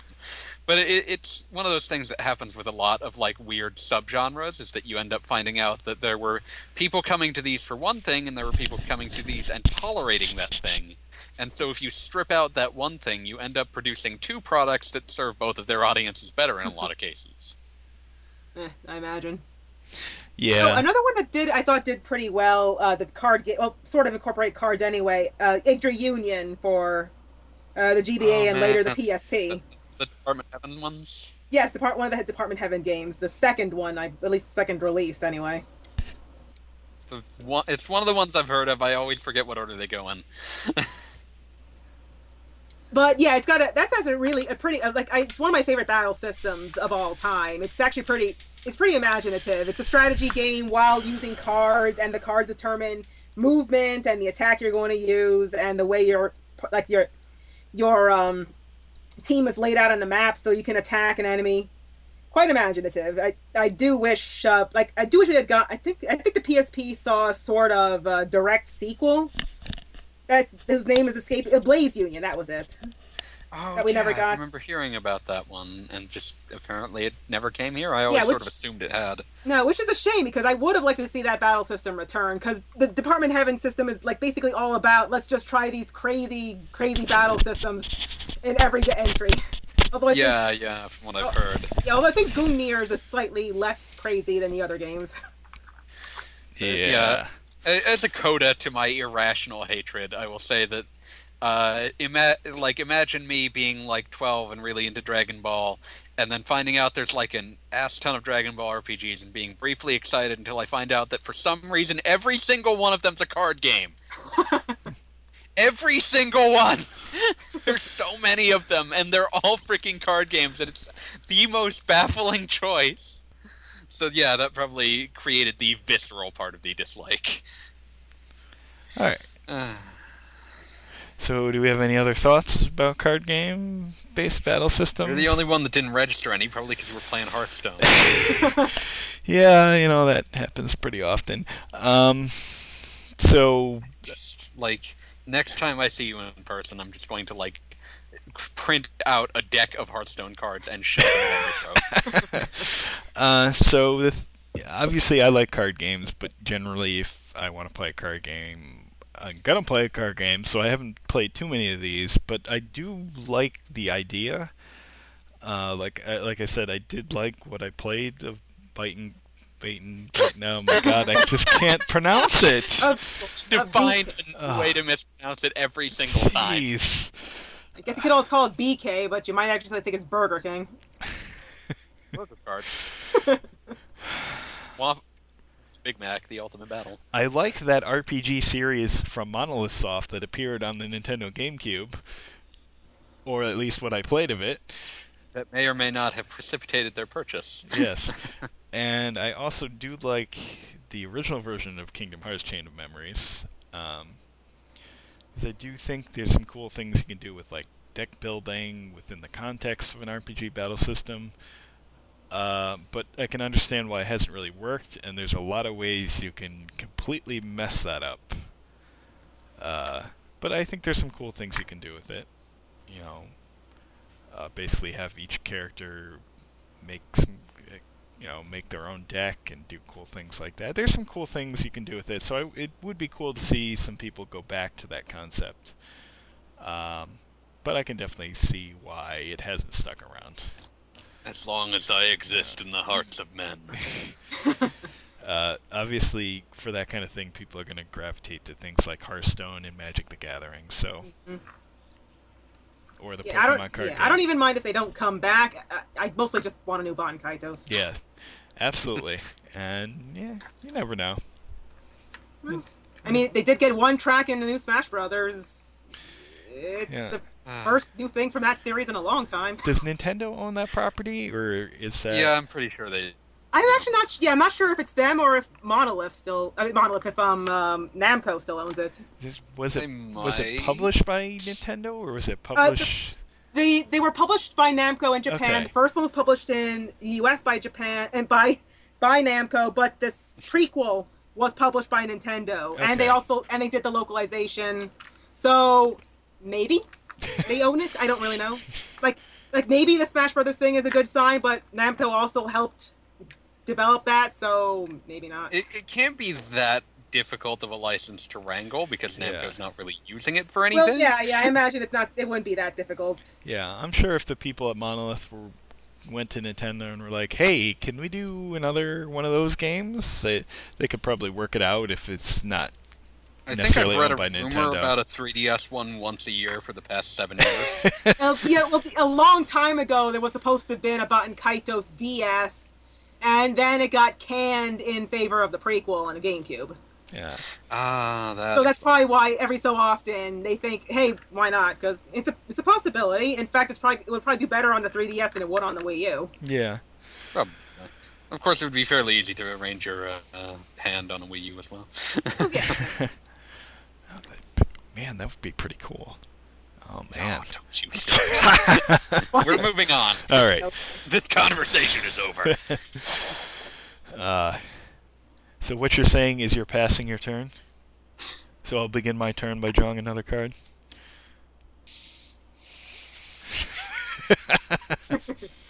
Alright, let's move on. Being as kind as I can, so let's move on.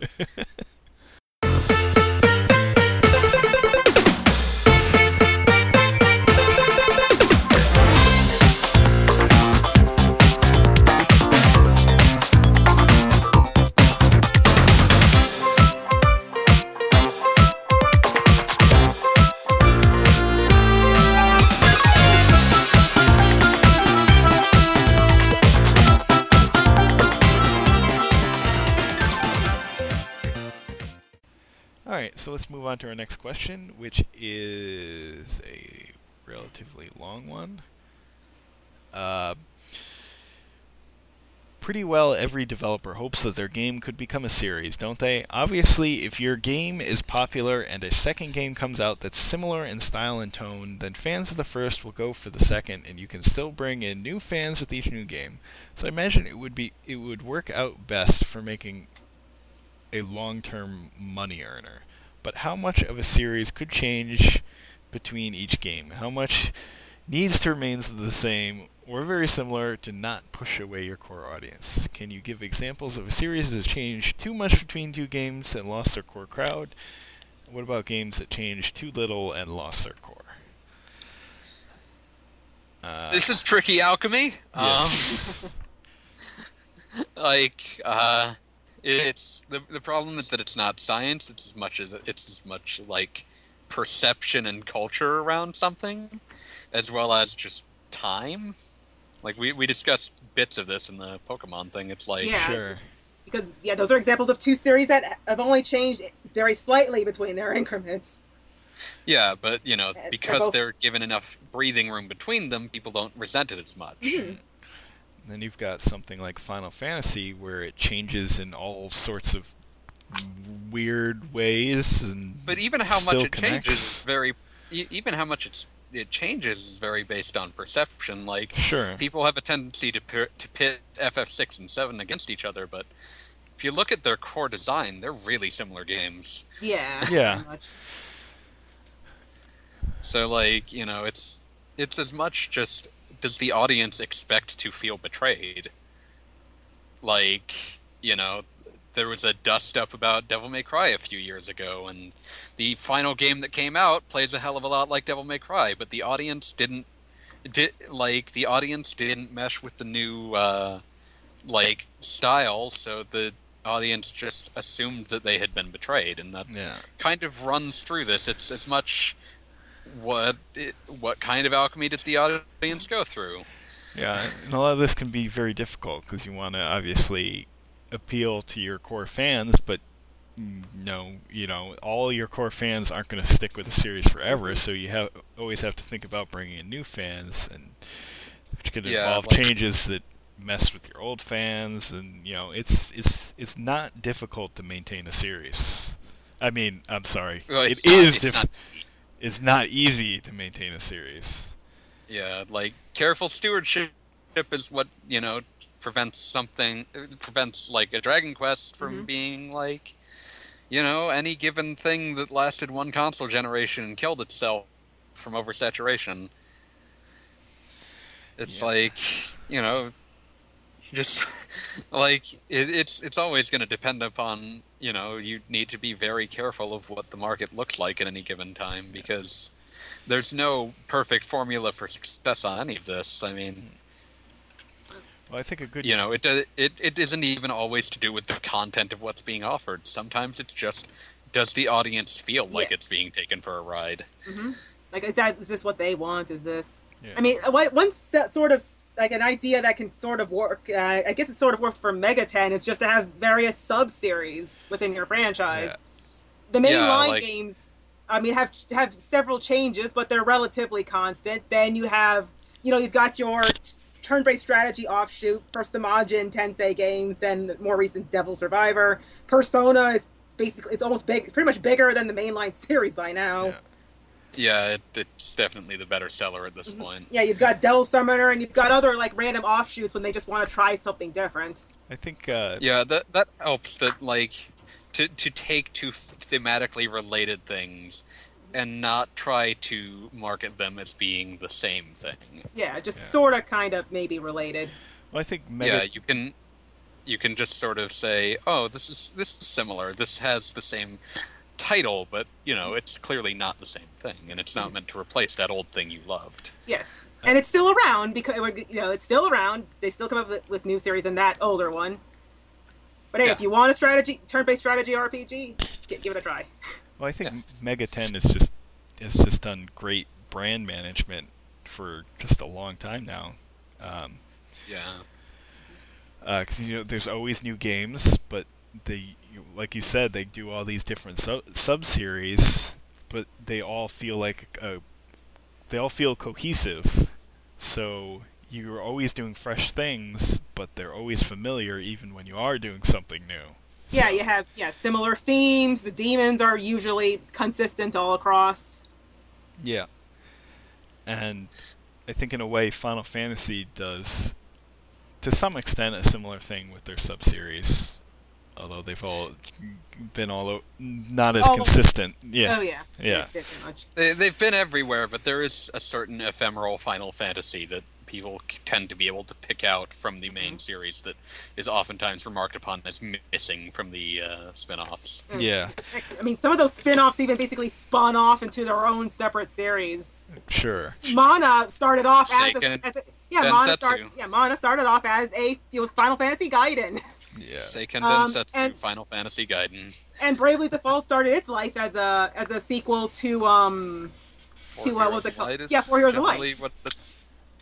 Like, Yeah, that seems to have been where it started off, even if Yeah, it went if- far afield of that. Yeah, it was meant as a sequel, and it just decided let's just completely spin it off into its own entity, even though the hallmarks of Final Fantasy are still pretty apparent there. Yeah. What if we gave it the most insane English title imaginable? Where But the can't fairy we talk- flies. No, but can we top it? Bravely Second End Layer. There's something with that title. I mean, I can almost guess the title, but I don't want to look into anymore because I don't want to spoil myself. I'm still utterly lost in the fact. Like, I remember expecting Bravely Default to come here, and thinking to myself, "There's no way it'll launch with that title. Oh yeah, There's no way." I thought for sure that they're going to change that name to Final Fantasy subtitle. They got to. I thought And- they Like, I was talking with a friend who works in localization while that was being announced, and we both were like, "How is it launching in English with that title? You changed the part that shouldn't have been changed. Flying Fairy was fine." Well, not really. I mean, grammatically, it doesn't. I mean, the twist in the title doesn't make as much Yeah, sense. I get that the twist doesn't make sense, but the point is that, like, when you're looking at it from outside those concerns, the problem is that Bravely Default is not an English construction. Okay, That's yeah, native that's true. I tell that to my non-gaming friends, and they or coworkers. They're just like, "What are you talking about?" Yeah, it's like I've worked a lot around people learning English as a second language, and you start to notice like these kinds of English constructions that only exist from people that don't natively speak it, where sometimes they'll say something and it's not wrong, but no one who spoke English natively would ever say it. Yeah, it's just maybe slightly like It's out of- uncanny. Yeah. Again, yeah, like some of my members of my family don't speak English all that well, so yeah, I'm pretty used to that too. Yeah, it's like you start noticing like these things that it's like, now that I look at it, there's nothing grammatically wrong with it, but Just doesn't make any sense. I would still give someone a itself. funny look for having said it. By itself, it doesn't make any sense. Yeah, like I was sure it would change just for marketing reasons, but yeah. Well, and admittingly, that bizarre name probably makes it semi-memorable as well. It You make know? it stick out. It's like, what the hell is this? Oh, this is actually kind of cool. I still think they should have brought back the Final Fantasy Legend name. I think that would have been cool. They could have just confused the hell out of people. And Make it part of the, make it question. unintentionally part of the Saga series. Yeah, there you go. that just reminds me of finding out that apparently, I can't remember what it was, that I think it was Final Fantasy Mystic Quest. It was released in Europe as Mystic Quest, and then Final Fantasy Legend was released in Europe as Mystic Quest Legend. Oh, Yeah, that's I remember that. That must be. Yeah. that's deeply confusing. It's Ooh, But reveal of new Hearthstone cards. Ooh. Yeah, there you go. Like there you go. If you want to try something very different, common tactic that works most of the time is to just spin it off into a sub series. spin-offs are really nice because if no one likes it, you never have to acknowledge it again. Yeah, you can just leave it alone and pretend it doesn't exist. Right, Demi Kids? Yeah. Like, does anyone remember Demi Kids? No. Devil Children. Yeah, Devil. But Because the one that came out of GBA in America was Demi Kids, Yeah, but yeah, Demi Kids. GBA was Devil Children. You know, I saw Yeah. the second episode of the anime version of that. What the heck? I don't even. I've seen that as well. It's very strange. Yeah. My personal favorite insane Megami Tensei title was that we got to Last Bible 3. Oh, there's also is another Bible. I think Yeah, it's another Bible, which is the Game Gear one that Yeah, Sega yeah. made. There's also Last Bible Special. which I think is a strategy RPG or something. I don't even. Yeah. Oh wait, And the then Devil Children Messiah Riser. Messiah Riser. That's Yeah. amazing. But yeah, like, and of course, Last Bible got altered into Revelation, the Demon Slayer. Yeah, that was way too Which, good for the game. It's a pretty darn simple game. Yeah, all those title changes are just this symptom of people trying to figure out how do we sell these things here without pissing people off? I mean, that's kind of part of the reason why a lot of games that didn't have Shin Megami Tensei in the title had it, slapped in the front, just because they didn't think we'd be able to tell. Well, to be fair, like, someone looking at it on the shelf doesn't know what the hell it is, but, like, Well, if they've yeah, I seen guess. nothing before- Well, I guess if you just said Devil Survivor instead of, Shin Megami Tensei Devil Survivor. Yeah, it's something that quickly, like, once you know the history of the series, it doesn't matter anymore. But when True. you don't know anything about, like, all of the various, like, 18 different Splinter series that Shin Megami Tensei has spawned, like, it's really helpful to, like, oh, I know this. I've seen Right. this before. I guess Well, this is a true different one. True enough. Guess I shouldn't. And then you, of course, you get the ones that, like, no one's heard of on either side of the Pacific, like Ronde. like, yeah, that's best forgotten, I think. Ugly The looking ugliest thing. Saturn video game ever. And that's saying something, because Saturn. Oh Yeah, my god, it's- the Saturn. Ronde is like, it's worth seeing just to see everything that can be wrong with 3D graphics. But yeah, like, it's just, marketing is hard, and you always have to remember that you're marketing not just to people that already know what you're talking about, but people that have potentially no new idea but for people that have no idea that what you're even selling is a video game. Well, I still think Mega 10 has done such an amazing job Yeah, with this. It has. Because you can find fans of, like, any of the random sub-series. Hmm? Like, it's not like the sub-games in this case appeal to, like, just a subset of, say, Final Fantasy fans. The sub-series can appeal have to their own completely different... Yeah, exactly. Mhm. And that's... I don't know that others could necessarily easily replicate that, but that's just a great way to keep your franchise going and keep your series going, and yeah. But keeping a series going is hard, because you could make, like, the coolest game ever, and then people can completely go bonkers and completely trash it. Of course, speaking of Dragon Quarter. Oh, yeah, that was what coming to mind. Something a little too different, perhaps. I haven't played it. Yeah. It sounds like it's a really good game, but it also sounds like it's too different for people who like the first games. It's still got On some level, your help, I think they were trying to avoid that by not calling it 5. True. Didn't they But call the it problem- 5 in Japan? Problem is, I don't know. well, that's why I'm saying, at least in America, they did not call it 5. Okay. But like I think that the problem is that, of course, there was nothing else to contrast it with. It was the only breath of fire you were going to find. Right. So I still think it had, like, the heart of the original games that people just kind of ignored. Because it was too different in other areas, I guess. Yeah. it's an incredibly innovative game, to say the least. But yeah, just didn't find an audience. No. Large portions of its team, unsurprisingly, weirdly reincarnated into the Dead Rising team. Yeah, that's still pretty weird. It's not when you realize how Dead Rising works. That's a good point.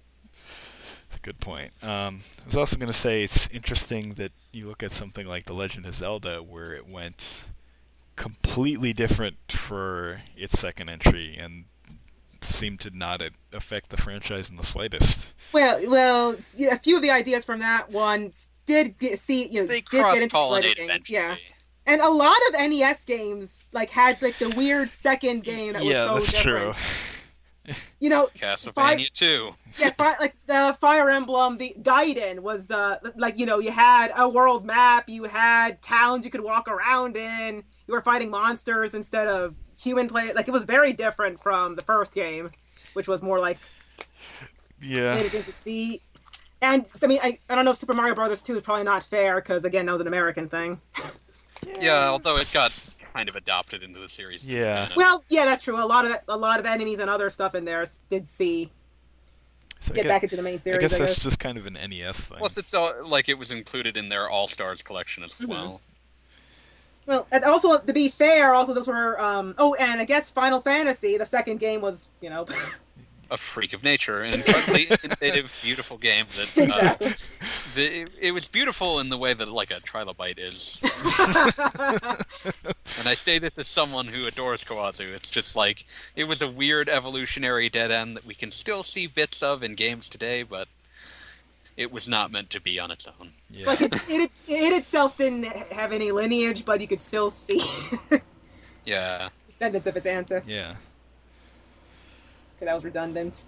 But yeah, I think because the NES, just like as a bunch of those series beginnings, they tried to experiment at first and then decided let's just go back to something more traditional in the third one Yeah. and later That's installments. what the third one was usually the most popular. Yeah.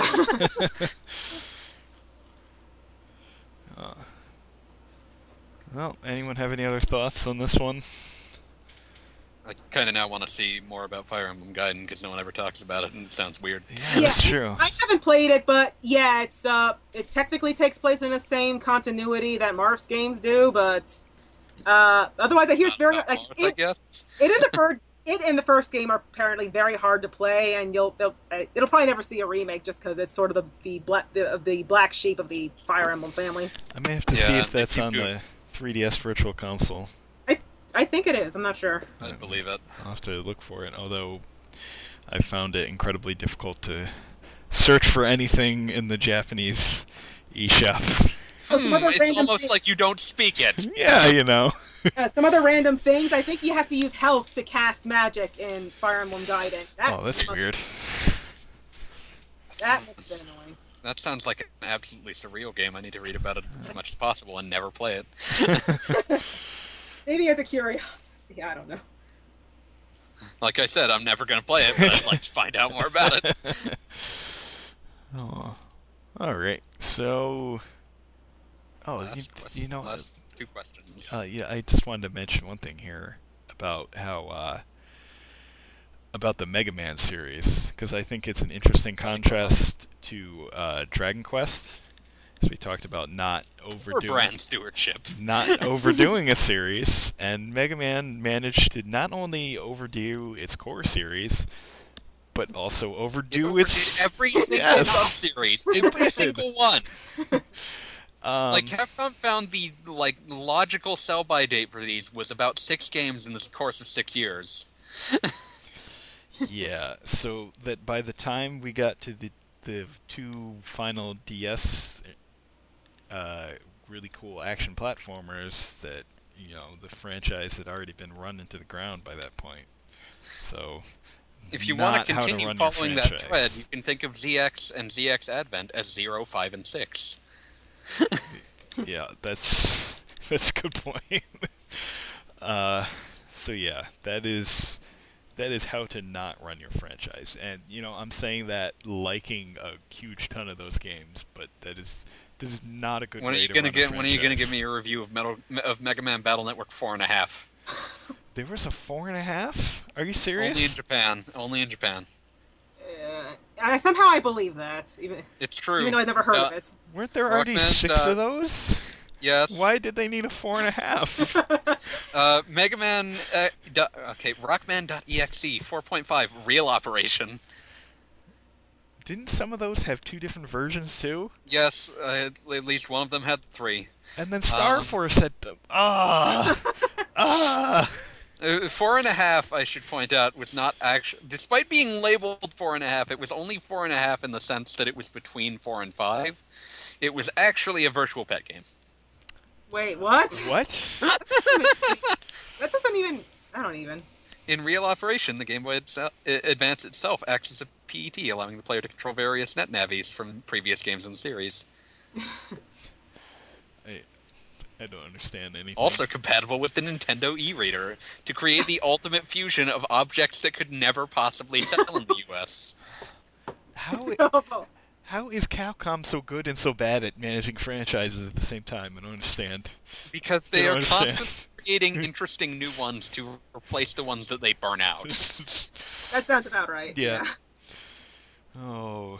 They are simultaneously the most stagnant and most innovative among the current crop. they are going to grind Monster Hunter into the ground, aren't they?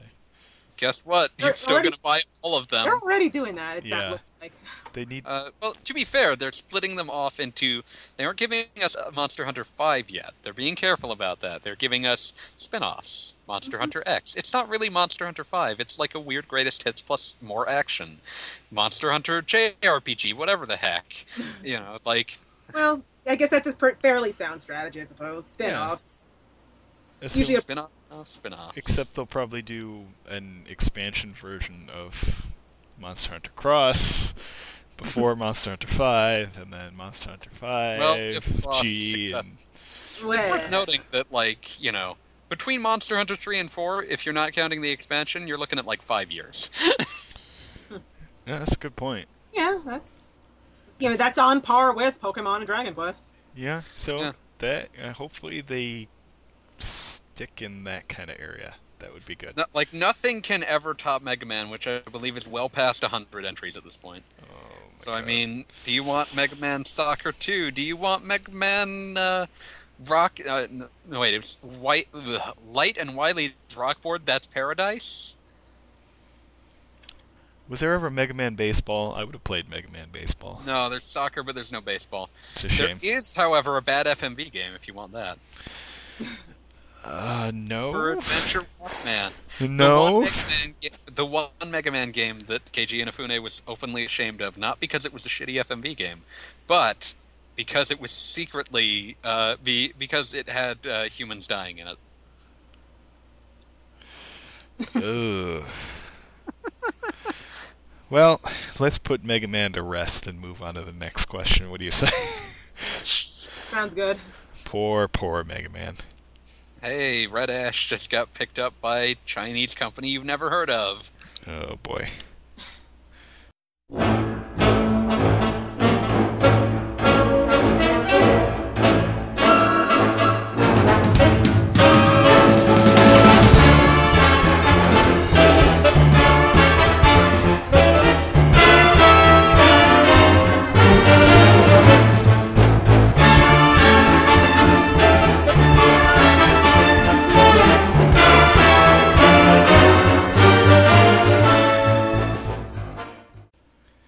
Alright, our next question, which I guess will not involve any more Mega Man, despite the many Mega Mans.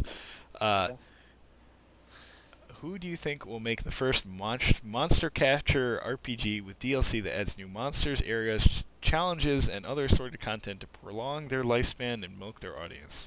Are there any series that could survive off this sort of thing right now without angering the fans? Any games you would like to see this sort of DLC? Is there anything? There's got to be something close to this. That already did this. It was called Shin Megami Tensei 4. No, I was gonna say there's got to be something like this on mobile. There just has I'm to sure be. that there's like Yeah, maybe mobile games probably a that- bunch of them. But the thing is that I feel like no one that's successful is going to do this, because part of the reason they're successful is that they don't deluge the audience with constant new content. So, like, Yeah. it becomes a question of, like, what's more profitable? Make a DLC for the existing game that, like, a fraction of the audience will care about, or just make a new game. Probably Yeah. making a new game. Exactly. Yeah, Yeah. I mean, like, I think we're on the third Yokai Watch in about 4 years, so... Are you? Has it Yeah. really only been that long since Oh, that yeah. franchise launched? Yeah, it's practically yearly by now, at least so Like, far. this is what Level 5 does. Like, they make a franchise, and then they just pump it out constantly until it dies. Like, you ride the horse until it, like, dies from exhaustion, and then you find a horse. And then you find it. So they're doing like yearly releases of that soccer RPG. What the heck is it called? Inazuma 11. Inazuma Yeah, 11, yeah. they were. I think they finally stopped, because Yeah, the Yokai Watch probably. Yeah. The first game, July 11th, 2013. Yokai Watch? Yeah. What? That's like 2 years. That number has to be wrong. Wikipedia, I'm doubting you right now. No, I that actually sounds about right. I think the first two ones had a really, really small amount of time between them. Oh my god. Yeah, it's almost precisely a year. Oh. Like, this is just what level 5 does. Frightening. Truly frightening. Like, they're on Layton 7, which is now secretly the classic in-person game Mafia. Yeah. Well, to go back to the original question, I think something like that's only gonna fly in the freemium mobile world. I don't know that something like that's really gonna. I could see like in the future Pokemon with DLC and more monsters and thing like that, but not maybe to the pace that this question is suggesting. Yeah, they wouldn't introduce a whole new region or more gym leaders or anything like that. Maybe they practically do that when they give away the event legendary Pokemon. They basically do that anyway when they give away event legendaries. They give them out over Wi-Fi. Yeah, I don't think. Yeah, like that's the extent of DLC that Nintendo wants. I mean, I guess they have yet to make a completely new Pokemon and add it to the code. Yet, usually these are just creatures that haven't been released. But yeah, eventually, probably. Yeah, I think we're far away from the point where people are going to accept like buying a bunch of new Pokemon as DLC, though. I don't... Yeah, that would anger fans very much. Yeah, I think that kind of. I'd be kind of annoyed. So, like, I have to pay if I want to complete Pokedex. Yeah, really, I think that kind of messes with the whole point of the game, like exploring and catching new monsters that way. I really think this would have to be something specifically aimed at the mobile freemium crowd, where you're getting something for free and then you can download, you can purchase additional things, something like that. But as far as DLC and like a full release RPG, I don't think that's anything like this is really going to fly. So the level would have to be on the lower end, I would say. Oh my gosh. I'm sorry, I just got lost in the Yokai Watch Wikipedia page. God. Which just told me that one spin-off just came out this year, and next year there's going to be a spin-off combining it with Romance of the Three Kingdoms, of all things. What? Nope, I guess this is just like this Pokemon is the answer Conquest? to Pokemon. Yeah, this is the answer to Pokemon Conquest. Yokai Conquest? Yokai Conquest. Yokai Three Kingdoms is what it's currently called. Oh, that's weird, and also reminds me that I'd really like a Pokemon Conquest 2. That'd be nice, yes. That would be actually very nice. Yeah, the first one was really cool. I'm actually still surprised that hasn't happened yet, since that game did pretty darn well. Yeah, that game got, like, scarce as soon as it came out. Yeah, well, I would imagine it was printed with the assumption that there was no way of knowing how much people in America would buy it, and then people in America bought it. Oh, yeah. Oh, yeah. Oh, well. I'm hoping with it, all good time. We'll see. Yeah. I think that game actually sells for, like, a premium now, too. Wouldn't surprise me. Pokemon spin-offs that sell well tend to eventually get sequels. So. Nintendo games that sell well tend to not go down in price. That's also true. Yeah. Oh, I should have bought a second copy of Xenoblade and retired on it. And that reminds me that I just bought Kirby's Return to Dreamland for just shy of $50. And of course, a week after doing that, they would announce that it's coming to the Virtual Console. Of course. Yeah, like I tried to like warn him off, like. I was like, "Oh man, please tell me you didn't buy Return to Dreamland already." Because like they just announced it's coming to frickin' Wii U Virtual Console in America. Whoops. Well, it's a good thing that Epic Yarn was cheap. Oh man, Epic Yarn's so good. Yeah.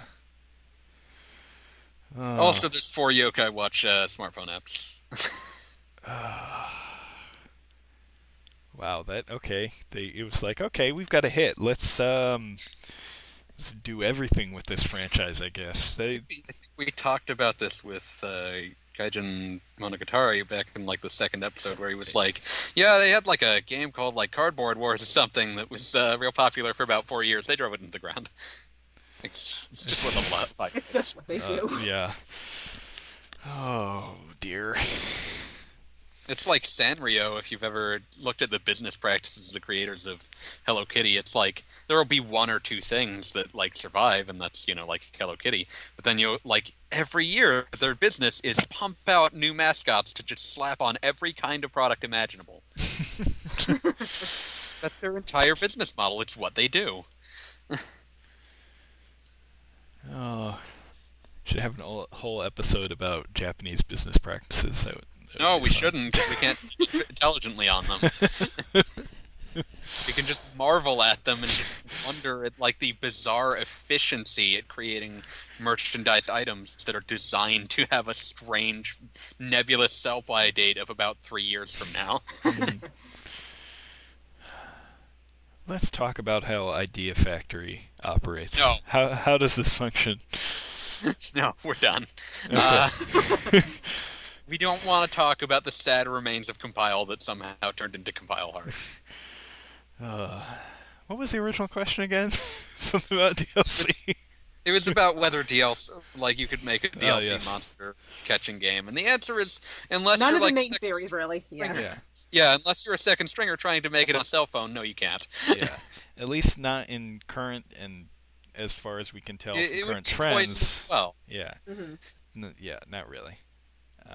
And I think it'd be even hard to do that on mobile. Well, like it's more acceptable on mobile by virtue of the fact that that kind of consumer practice is ingrained there. Yeah, that's true. Unfortunately. Tragically. But yeah, that's about done. All right, let us move on.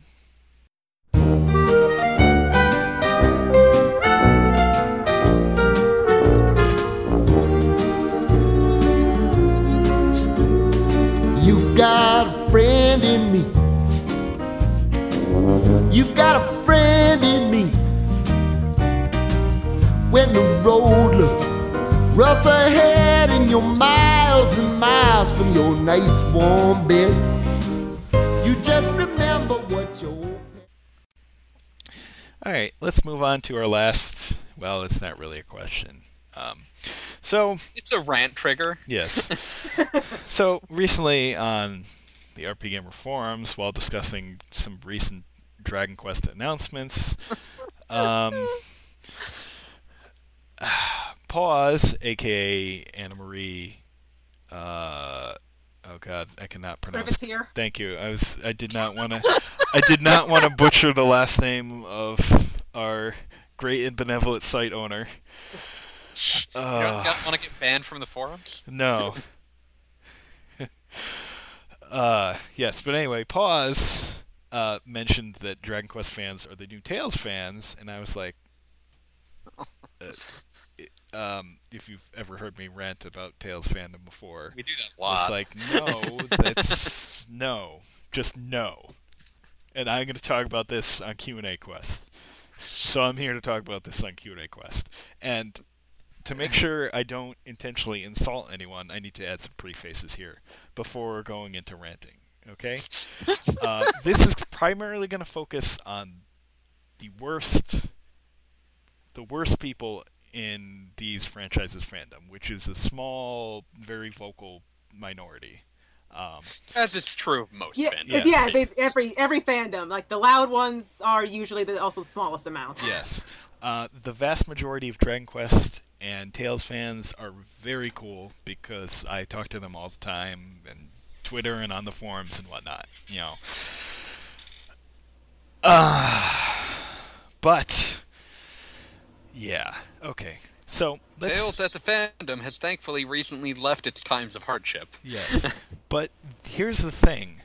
The Tales series in the West has not been in a hardship for a very long time, but the worst fans... Unless you were a fan of the handheld games. Well, yes. Well, but, yes. But I'm going to get into that. But the worst among the fandom seem to think that the Tales series was in constant danger of never coming out in the West again, which, when you really analyzed it, was not the case, because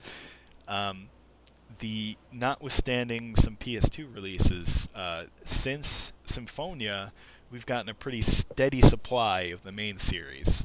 Pretty much every mothership game that wasn't on a handheld. Yes, and you know the handheld games, I think, other than They ran into like size issues. yeah. Well, the first was Tales of the Tempest, which actually got booted out of being a mothership title. Well, no, it's not even that. It's more ignominious than that.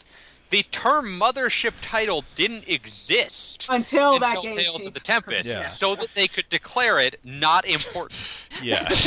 That game bombed in Japan and is not very good. And some It's people, like 6 hours long. some people actually fan translated it, and I highly, highly recommend people go read the notes about them translating it, not actually Play the game. playing it, reading their notes because they are hilarious. Okay, I need to keep that in mind. Yes. The other two entries on main series entries on handhelds, Hearts and Innocence on the DS were later in the console's life, probably getting into the area where piracy was an issue.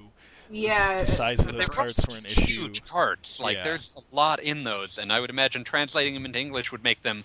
You could sell them for enough that people would actually... to make a profit on the cart you had manufactured. Especially considering those had voice acting, which is Fairly extra extensive for a localization DS cost. game, too. Yeah. So that probably made them prohibitively expensive to bring over. So you could understand why those didn't make their way over. Let's see what else came out around that same time. So we got, A bunch of PSP re-releases Yes. that we didn't get a single one of. which is understandable. Because we didn't Yeah. sell games here. Like, the Yeah. PSP sold here, but the games sold like trash from Yeah. basically Word 1. The only weird thing among those was Tales of Eternia, which actually came out on PSP in Europe, but didn't come Yeah, I out have the here. versions, quite nice. Yeah. The other weird one from the PS2 era that we missed was Destiny Remake. Yeah. Tales of Rebirth, I think, was a mainline series that went back to 2D, as I recall. Yes. Yeah, but it's also, I think it predates Symphonia, or if it is... No, if it did. like No, it came out. No, it came out before Legendi, as I recall. But Yeah. I guess because I guess 2D.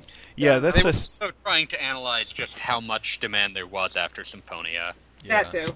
But yeah, the 2D was an issue. If Can I go back in time and trade Legendia for Rebirth? Because I don't know whether Rebirth is any good, but it can't be any worse than Legendia. no, Sony won't approve it. Sorry. Like there were, and you're probably not going to be able to find anything official in this regard, but there was definitely something about like older 2D looking RPGs being localized, because I believe Vic Ireland has talked about that in the past and having issues. That's with Sony basically in that regard. the hill that his entire life has died on. Yes. So you can understand why those didn't come over.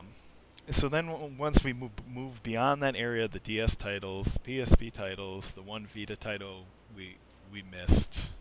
Was there a Vita one? Yeah, the Innocence remake. Oh yeah, Innocence R. I forgot that happened. That Yeah. was weird. Yeah. So for the most part, we've been getting at a steady pace the console releases, and they've done well here. And we've also been getting like confirmation they're coming a long time before they happen. Yeah, like Grace's F, we got an We got announcement. confirmation of that like a year Yeah, before very- it happened. Like right after And that's it came kind out of in become Japan. the thing. Like Exilia right after it comes out in Japan, a year before it comes out here. Oh, you're also getting it in America. Yeah. Yeah. And the thing about Grace's F was the original version was buggy as all heck, and they actually had to like recall it. So Yeah, like from everything I've heard, basically the Wii version kind of runs fine until you get to New Game Plus, where it collapses in on itself. yeah, but you can absolutely understand why that version of it didn't come over here. And Yeah. Especially as the Wii third-party software market floundered in the later part of the Yeah. generation. yeah, and a lot of the other missed titles are just side entries that aren't really going to fly here, especially considering. I yeah, like promise all you, like all the Tales of the promise- World stuff Yeah. that tends to get. I away. promise you never want to play another Radiant Mythology game in Yeah. your life. the one Radiant I Mythology. heard the later ones were half decent, but again, I heard it. I've never actually played them, of course. So I've played a bit. They're mostly better, but they're still not spectacular, I guess. Speaking as someone who routinely imports these sorts of games, don't trust people who import these sorts of games. okay. Yeah. Because at some point, and like this is just a cognitive bias, I went to so much more effort to buy this than normal. It's probably great. Yeah, But, it's yeah. true. It's true. But Me and Wheels both still have copies of Tales of Versus that smell like grape aid. so yeah, there's a lot of reasons why those side entries didn't come here, especially because the one we got bombed and was not very good. And in general, they're not We're that better off great. not having. They're not that great. Let's be honest, the series is doing good here, but it's probably not big enough that It's- it can handle those side entries. Sounds about It's right. doing Yeah. well enough that they're willing to port it to other systems just because Westerners would want it. Yeah. So Because, I mean, Zestiria is now slated for PS4 and PC, and that's not selling in Japan. Yeah. So the roundabout point I'm trying to get to here is that there seem to be among the worst Tales fans, again, not Gosh, using everyone here. October's going to be so expensive. Yes. Among the worst Tales fans, there seem to be some perception that, oh, the Tales series is like it's dead here, you know, or in That it's danger of being dead. constantly on Yes, support. I exactly. think we've already got some degree of confirmation that Berseria is coming here. Yes, but the thing is that if you looked at it and not even went into the analysis like I did, if you just took like a casual glance at it, you could absolutely understand what was going on. There was a bunch of Tales games.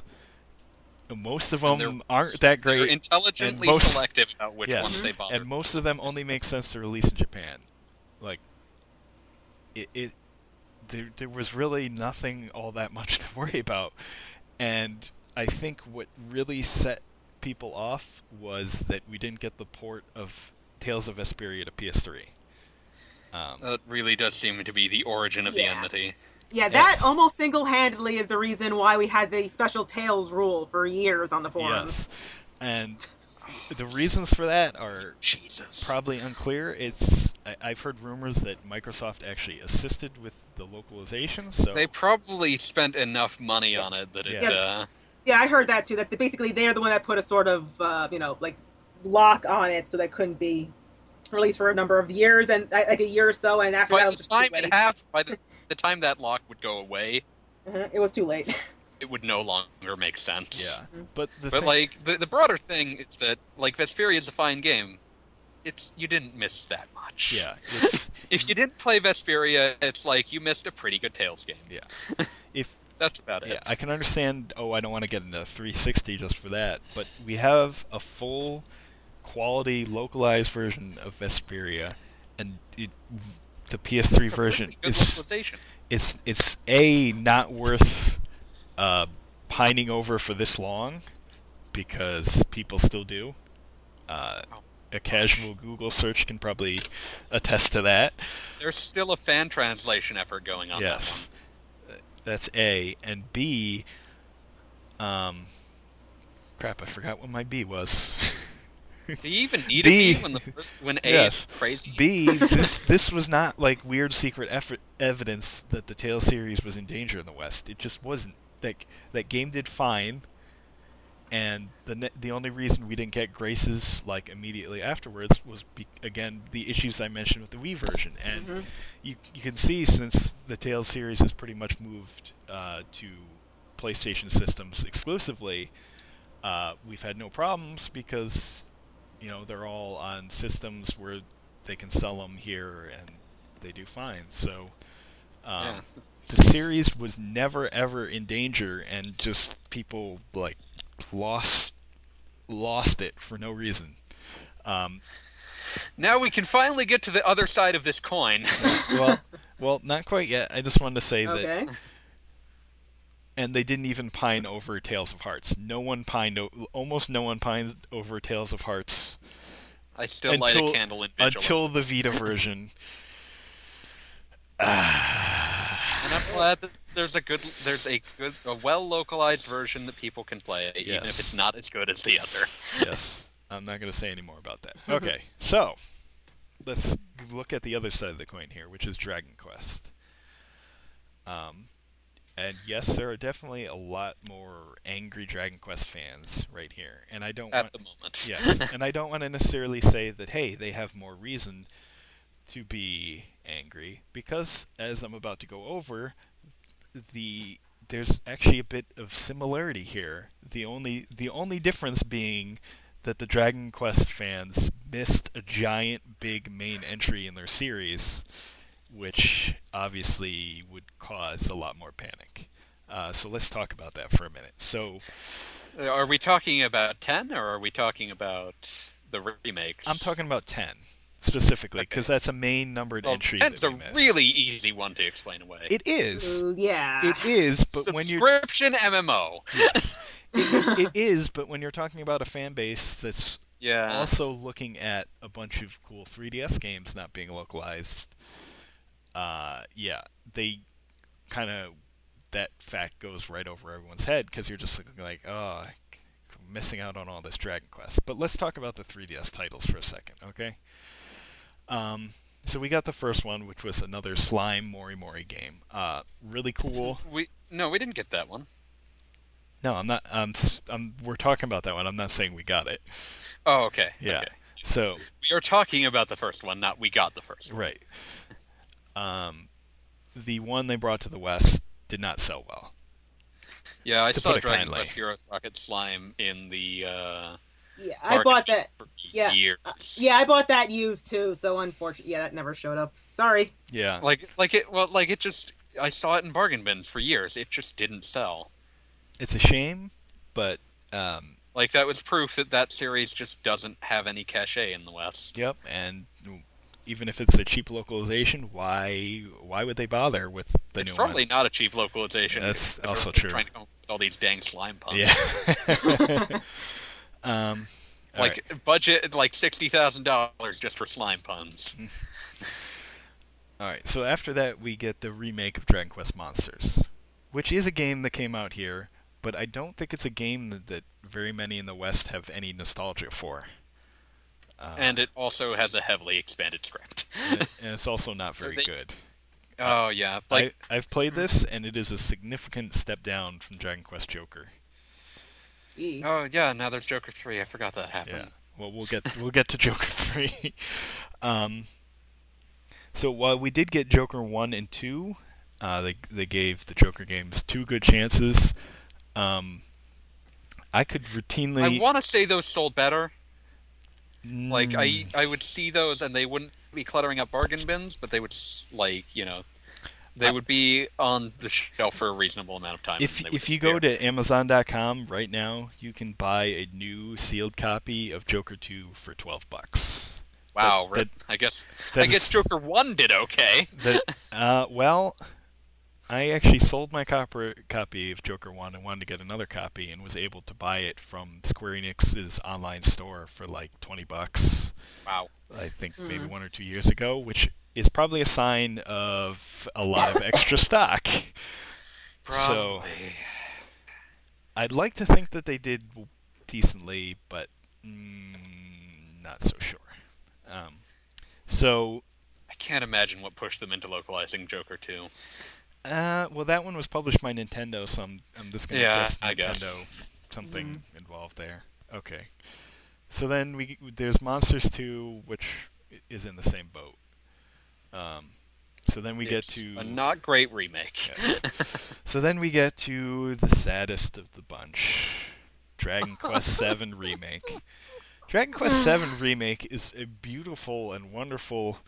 Dragon Quest VII Remake is the actual tragedy here. Yes, it's a beautiful and wonderful recreation of a game that desperately needed a beautiful and wonderful recreation. It is a beautiful and wonderful recreation of something that no one had ever described as beautiful before. Yes. Ever. Even facetiously. So, yeah, this is obviously a massive localization. It's still a huge game. It's a huge game, and that old script cannot be reused. And the previous remakes, while they definitely did better than the games we talked about before that came out in the West, they definitely were, I would say, good niche numbers, which is not necessarily something that's going to make Square Enix jump on bringing this over, which you could see in the fact that Nintendo published Bravely Default, and Nintendo had to publish the Dragon Quest VI remake over here. And 9. I would not be surprised if Nintendo's choice, if it essentially became Nintendo, here's your choice. Like, you've got resources for Dragon Quest 7 or Bravely Default. Take your pick. Mm-hmm. And obviously the relation to the Final Fantasy series makes Bravely Default the more appealing choice, for sure. It sold over 1 million copies worldwide, so it was certainly not a bad choice. It did what they wanted necessarily. Now, despite all this, I would argue, and I will continue to argue, that I think Dragon Quest VII could have been a very popular title over here, because it's good looking, it's a big portable RPG, and looking at the sales of Dragon Quest IX, I think it's a game you can market and do very well with, despite the fact that you look at the battle system and it's not as flashy as Dragon Quest IX. It's just a brand that needs some nurturing. Yeah. So, for whatever reason, they didn't want to take the chance. And I don't know that I can say I can completely blame them. Dragon Quest IX and Dragon Quest VIII both sold very well, but outside of that, Dragon Quest fans haven't seemed to rally to any other title that's come out here. And it's a crying shame. We got what's generally considered to be the gem of the series in Dragon Quest V, and oh man, and that's probably a good reason as to why we didn't get any more. Yeah, because that game sold like garbage. I know there's a lot of trouble in selling like a more retro-looking game, but It's probably really hard to be in Japan, looking at what is often considered to be the crown jewel of the franchise and watching it sell horrendously. Yes. Like, it's probably really hard to look at that and say, there's still a market for this series in this country. Mm-hmm. Yeah. Despite 9 and 8 doing quite well. And to me, what that indicates to me is that they should focus on the main series, because obviously the side entries aren't working. We'll get 11. Yeah, and I still honestly think we'll get 8, because it has a complete localization minus the additions in the 3DS version. More importantly, it has a localization that is up to spec. Yes. That's the most important part. Because, like, the issue with 7 is that the old localization doesn't match the current localizations. Yeah. But even if Nintendo necessarily has to publish that one, I still think it's an appealing title to publish for that reason. And plus, they've already dragged the voice actors back for Dragon Quest Heroes. Yes. So, I sincerely think that we'll get Dragon Quest VIII on the 3DS. Because that has less of... we went through the list. That has less of It's the a much less expensive problems. testbed. Yeah. So, and I guess that brings us to Dragon Quest Heroes, which is the first one that's being officially localized in a while, not counting the mobile phone releases, of course. And, we get a bunch of Muso titles. We get Muso everything. We get One Piece. We get... It's surreal that we get every Muso game. I think there's one Muso game we've missed out on in the past 10 years. We get Samurai Warriors. We get the Empire releases of Dynasty Warriors. We get the updated... Warriors Orochi. They sell. The Warriors games that are based on anime that don't really have any success in America come here. Like Fist of the North Star is a cult classic, but it's got no real cachet outside of, like, super anime nerds. But we got both of those. Yeah.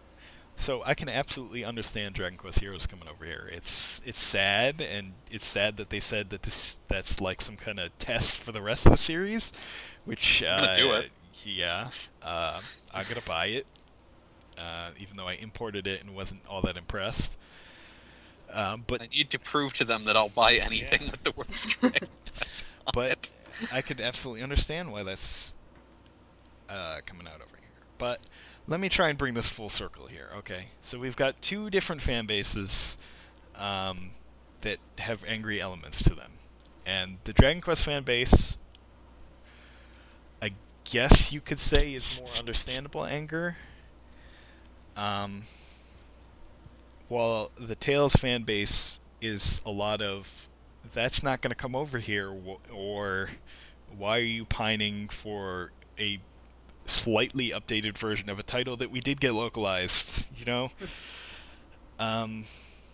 Tales... The degree of difference between Dragon Quest VII 3D and Dragon Quest VII is much broader a gulf than Tales of Vesperia on S3 and 360. So the Tales... Here's the thing. The Tales series, it's healthy in the West. Whatever titles we have missed, the series is healthy here.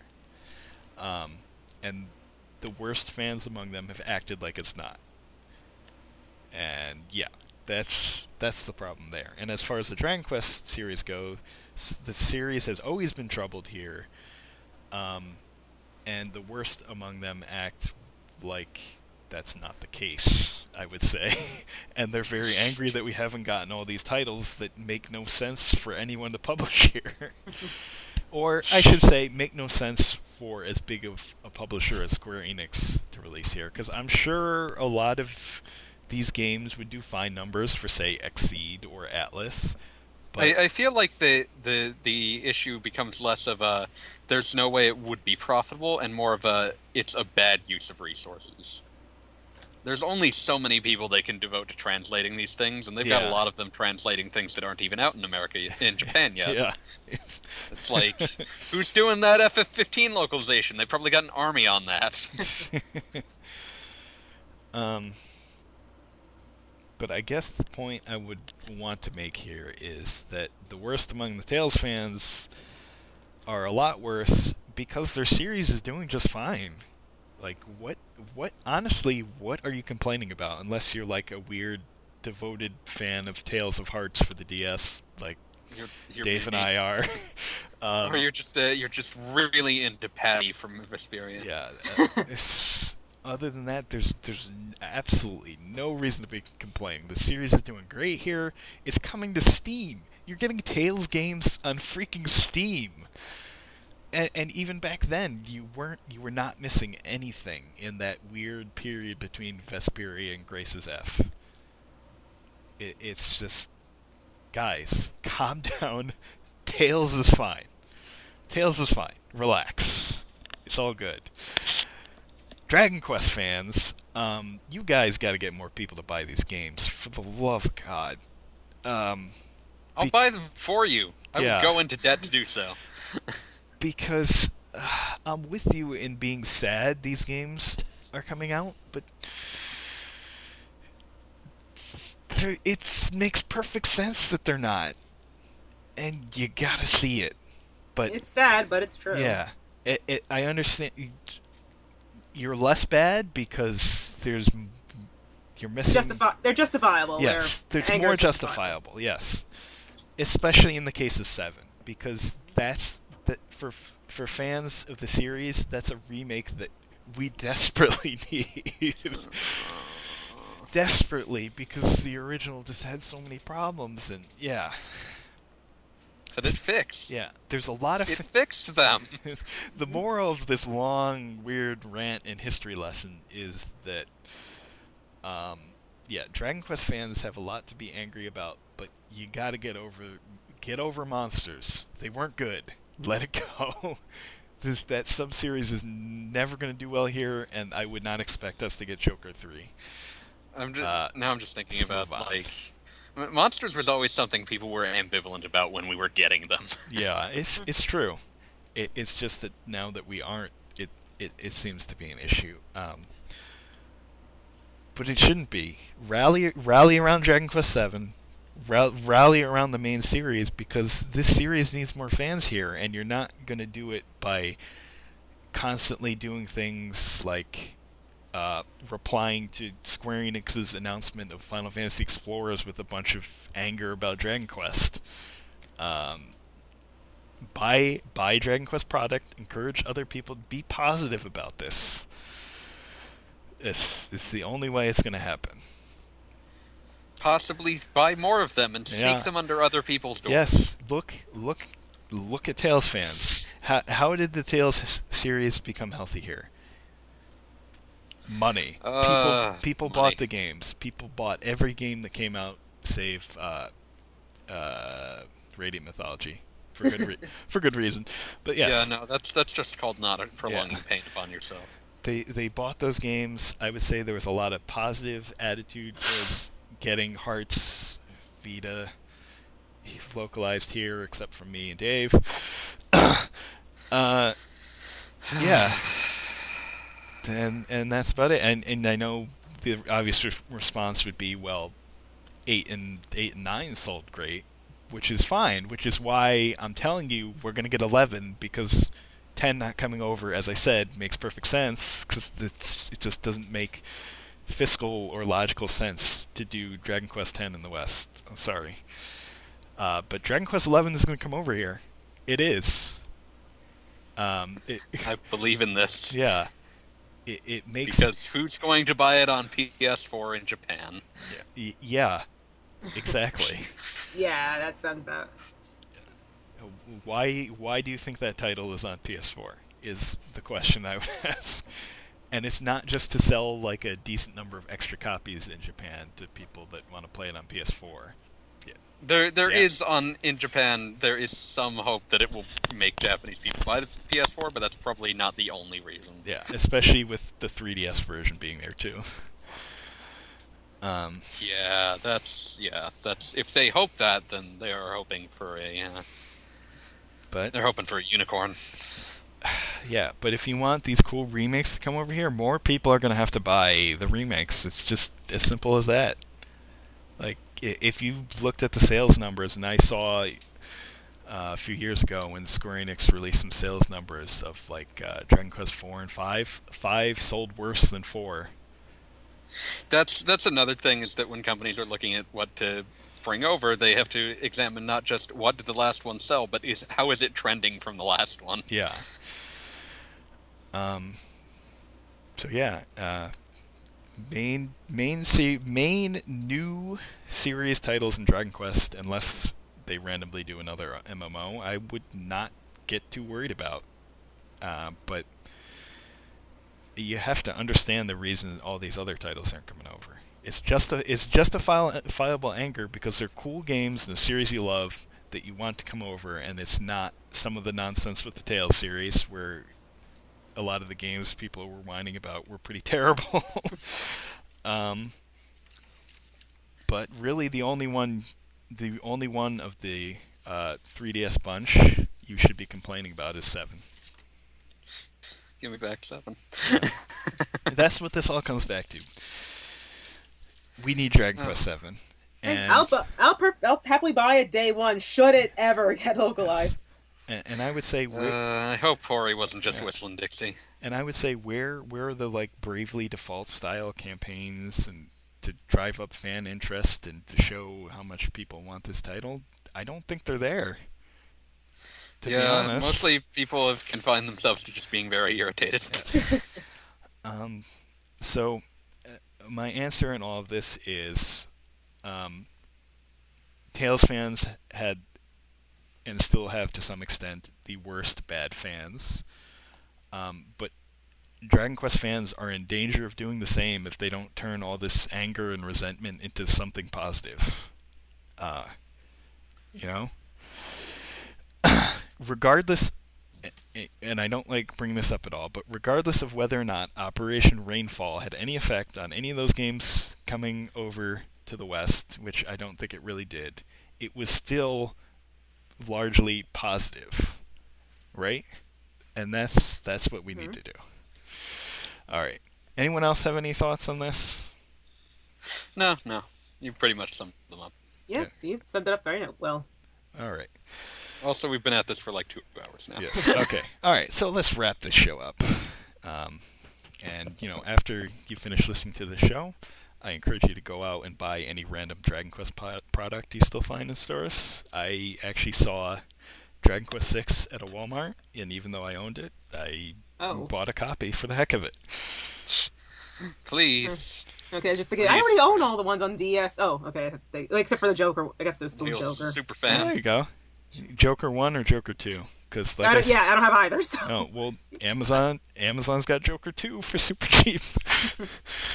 That's almost worth it. Yeah. Let's try it. I never played the Joker games. Do it. The Joker 2 is I like Joker 2 a lot better than 1. It's got you like wander around this you're like on a ship that lands on this weird island, and so it's kind of got like a mystery element to it. It's pretty cool.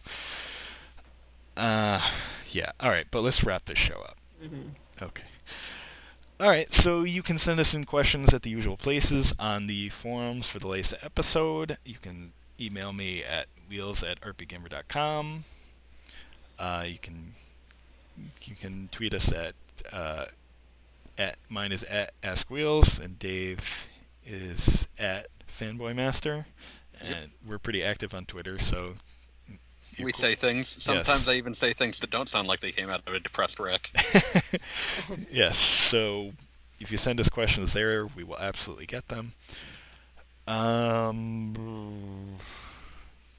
Should I still mention ask.fm just out of habit? Yeah, just Or is it do it. running You already gag? just Yeah. did. You can send us questions on ask.fm.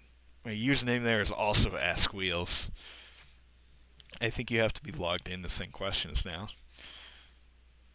Yeah, which is why I haven't been sending you a bunch of troll questions Yes. through it. Alright, so with our guests, we let them talk about what they're doing on the site. Anything you want to talk about, Cassandra? Well, tomorrow is the last day of the hashtag JRPG July. Oh, God. That's sort of that thing on Twitter where everyone plays a JRPG and talks about it. I don't have a Twitter, so I've just been putting my updates on the weekly, weekly feature. Oh God, I gotta yeah, do my write-up. Oh God. Yeah, I'm nearly done. I just have to edit it, add a couple of screenshots. I finished up Devil Survivor Record Breaker, which is an absolutely fantastic follow-up. I am really surprised that I like it as much as I do. Still not as good as Overclocked in my opinion, but I like it a lot better than I did before. And I like a bunch of characters than I did before. That really surprised me. Just like Daichi, just Daichi. He was sort of the butt monkey, and he's actually that was really cool. He's a cool butt monkey now.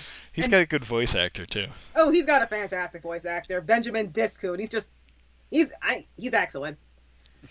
I've also continued a replay of the original of Earthbound Beginnings, the original Mother 1. Nice. I need to play that too. Are It's- you? I'll quietly recuse myself from Earthbound Beginnings. It has not aged well, but I just find it incredibly charming that I don't mind I don't mind so much all the grinding and the ridiculously small inventory. Ugh, that is so irritating. And the ridiculous encounter rates.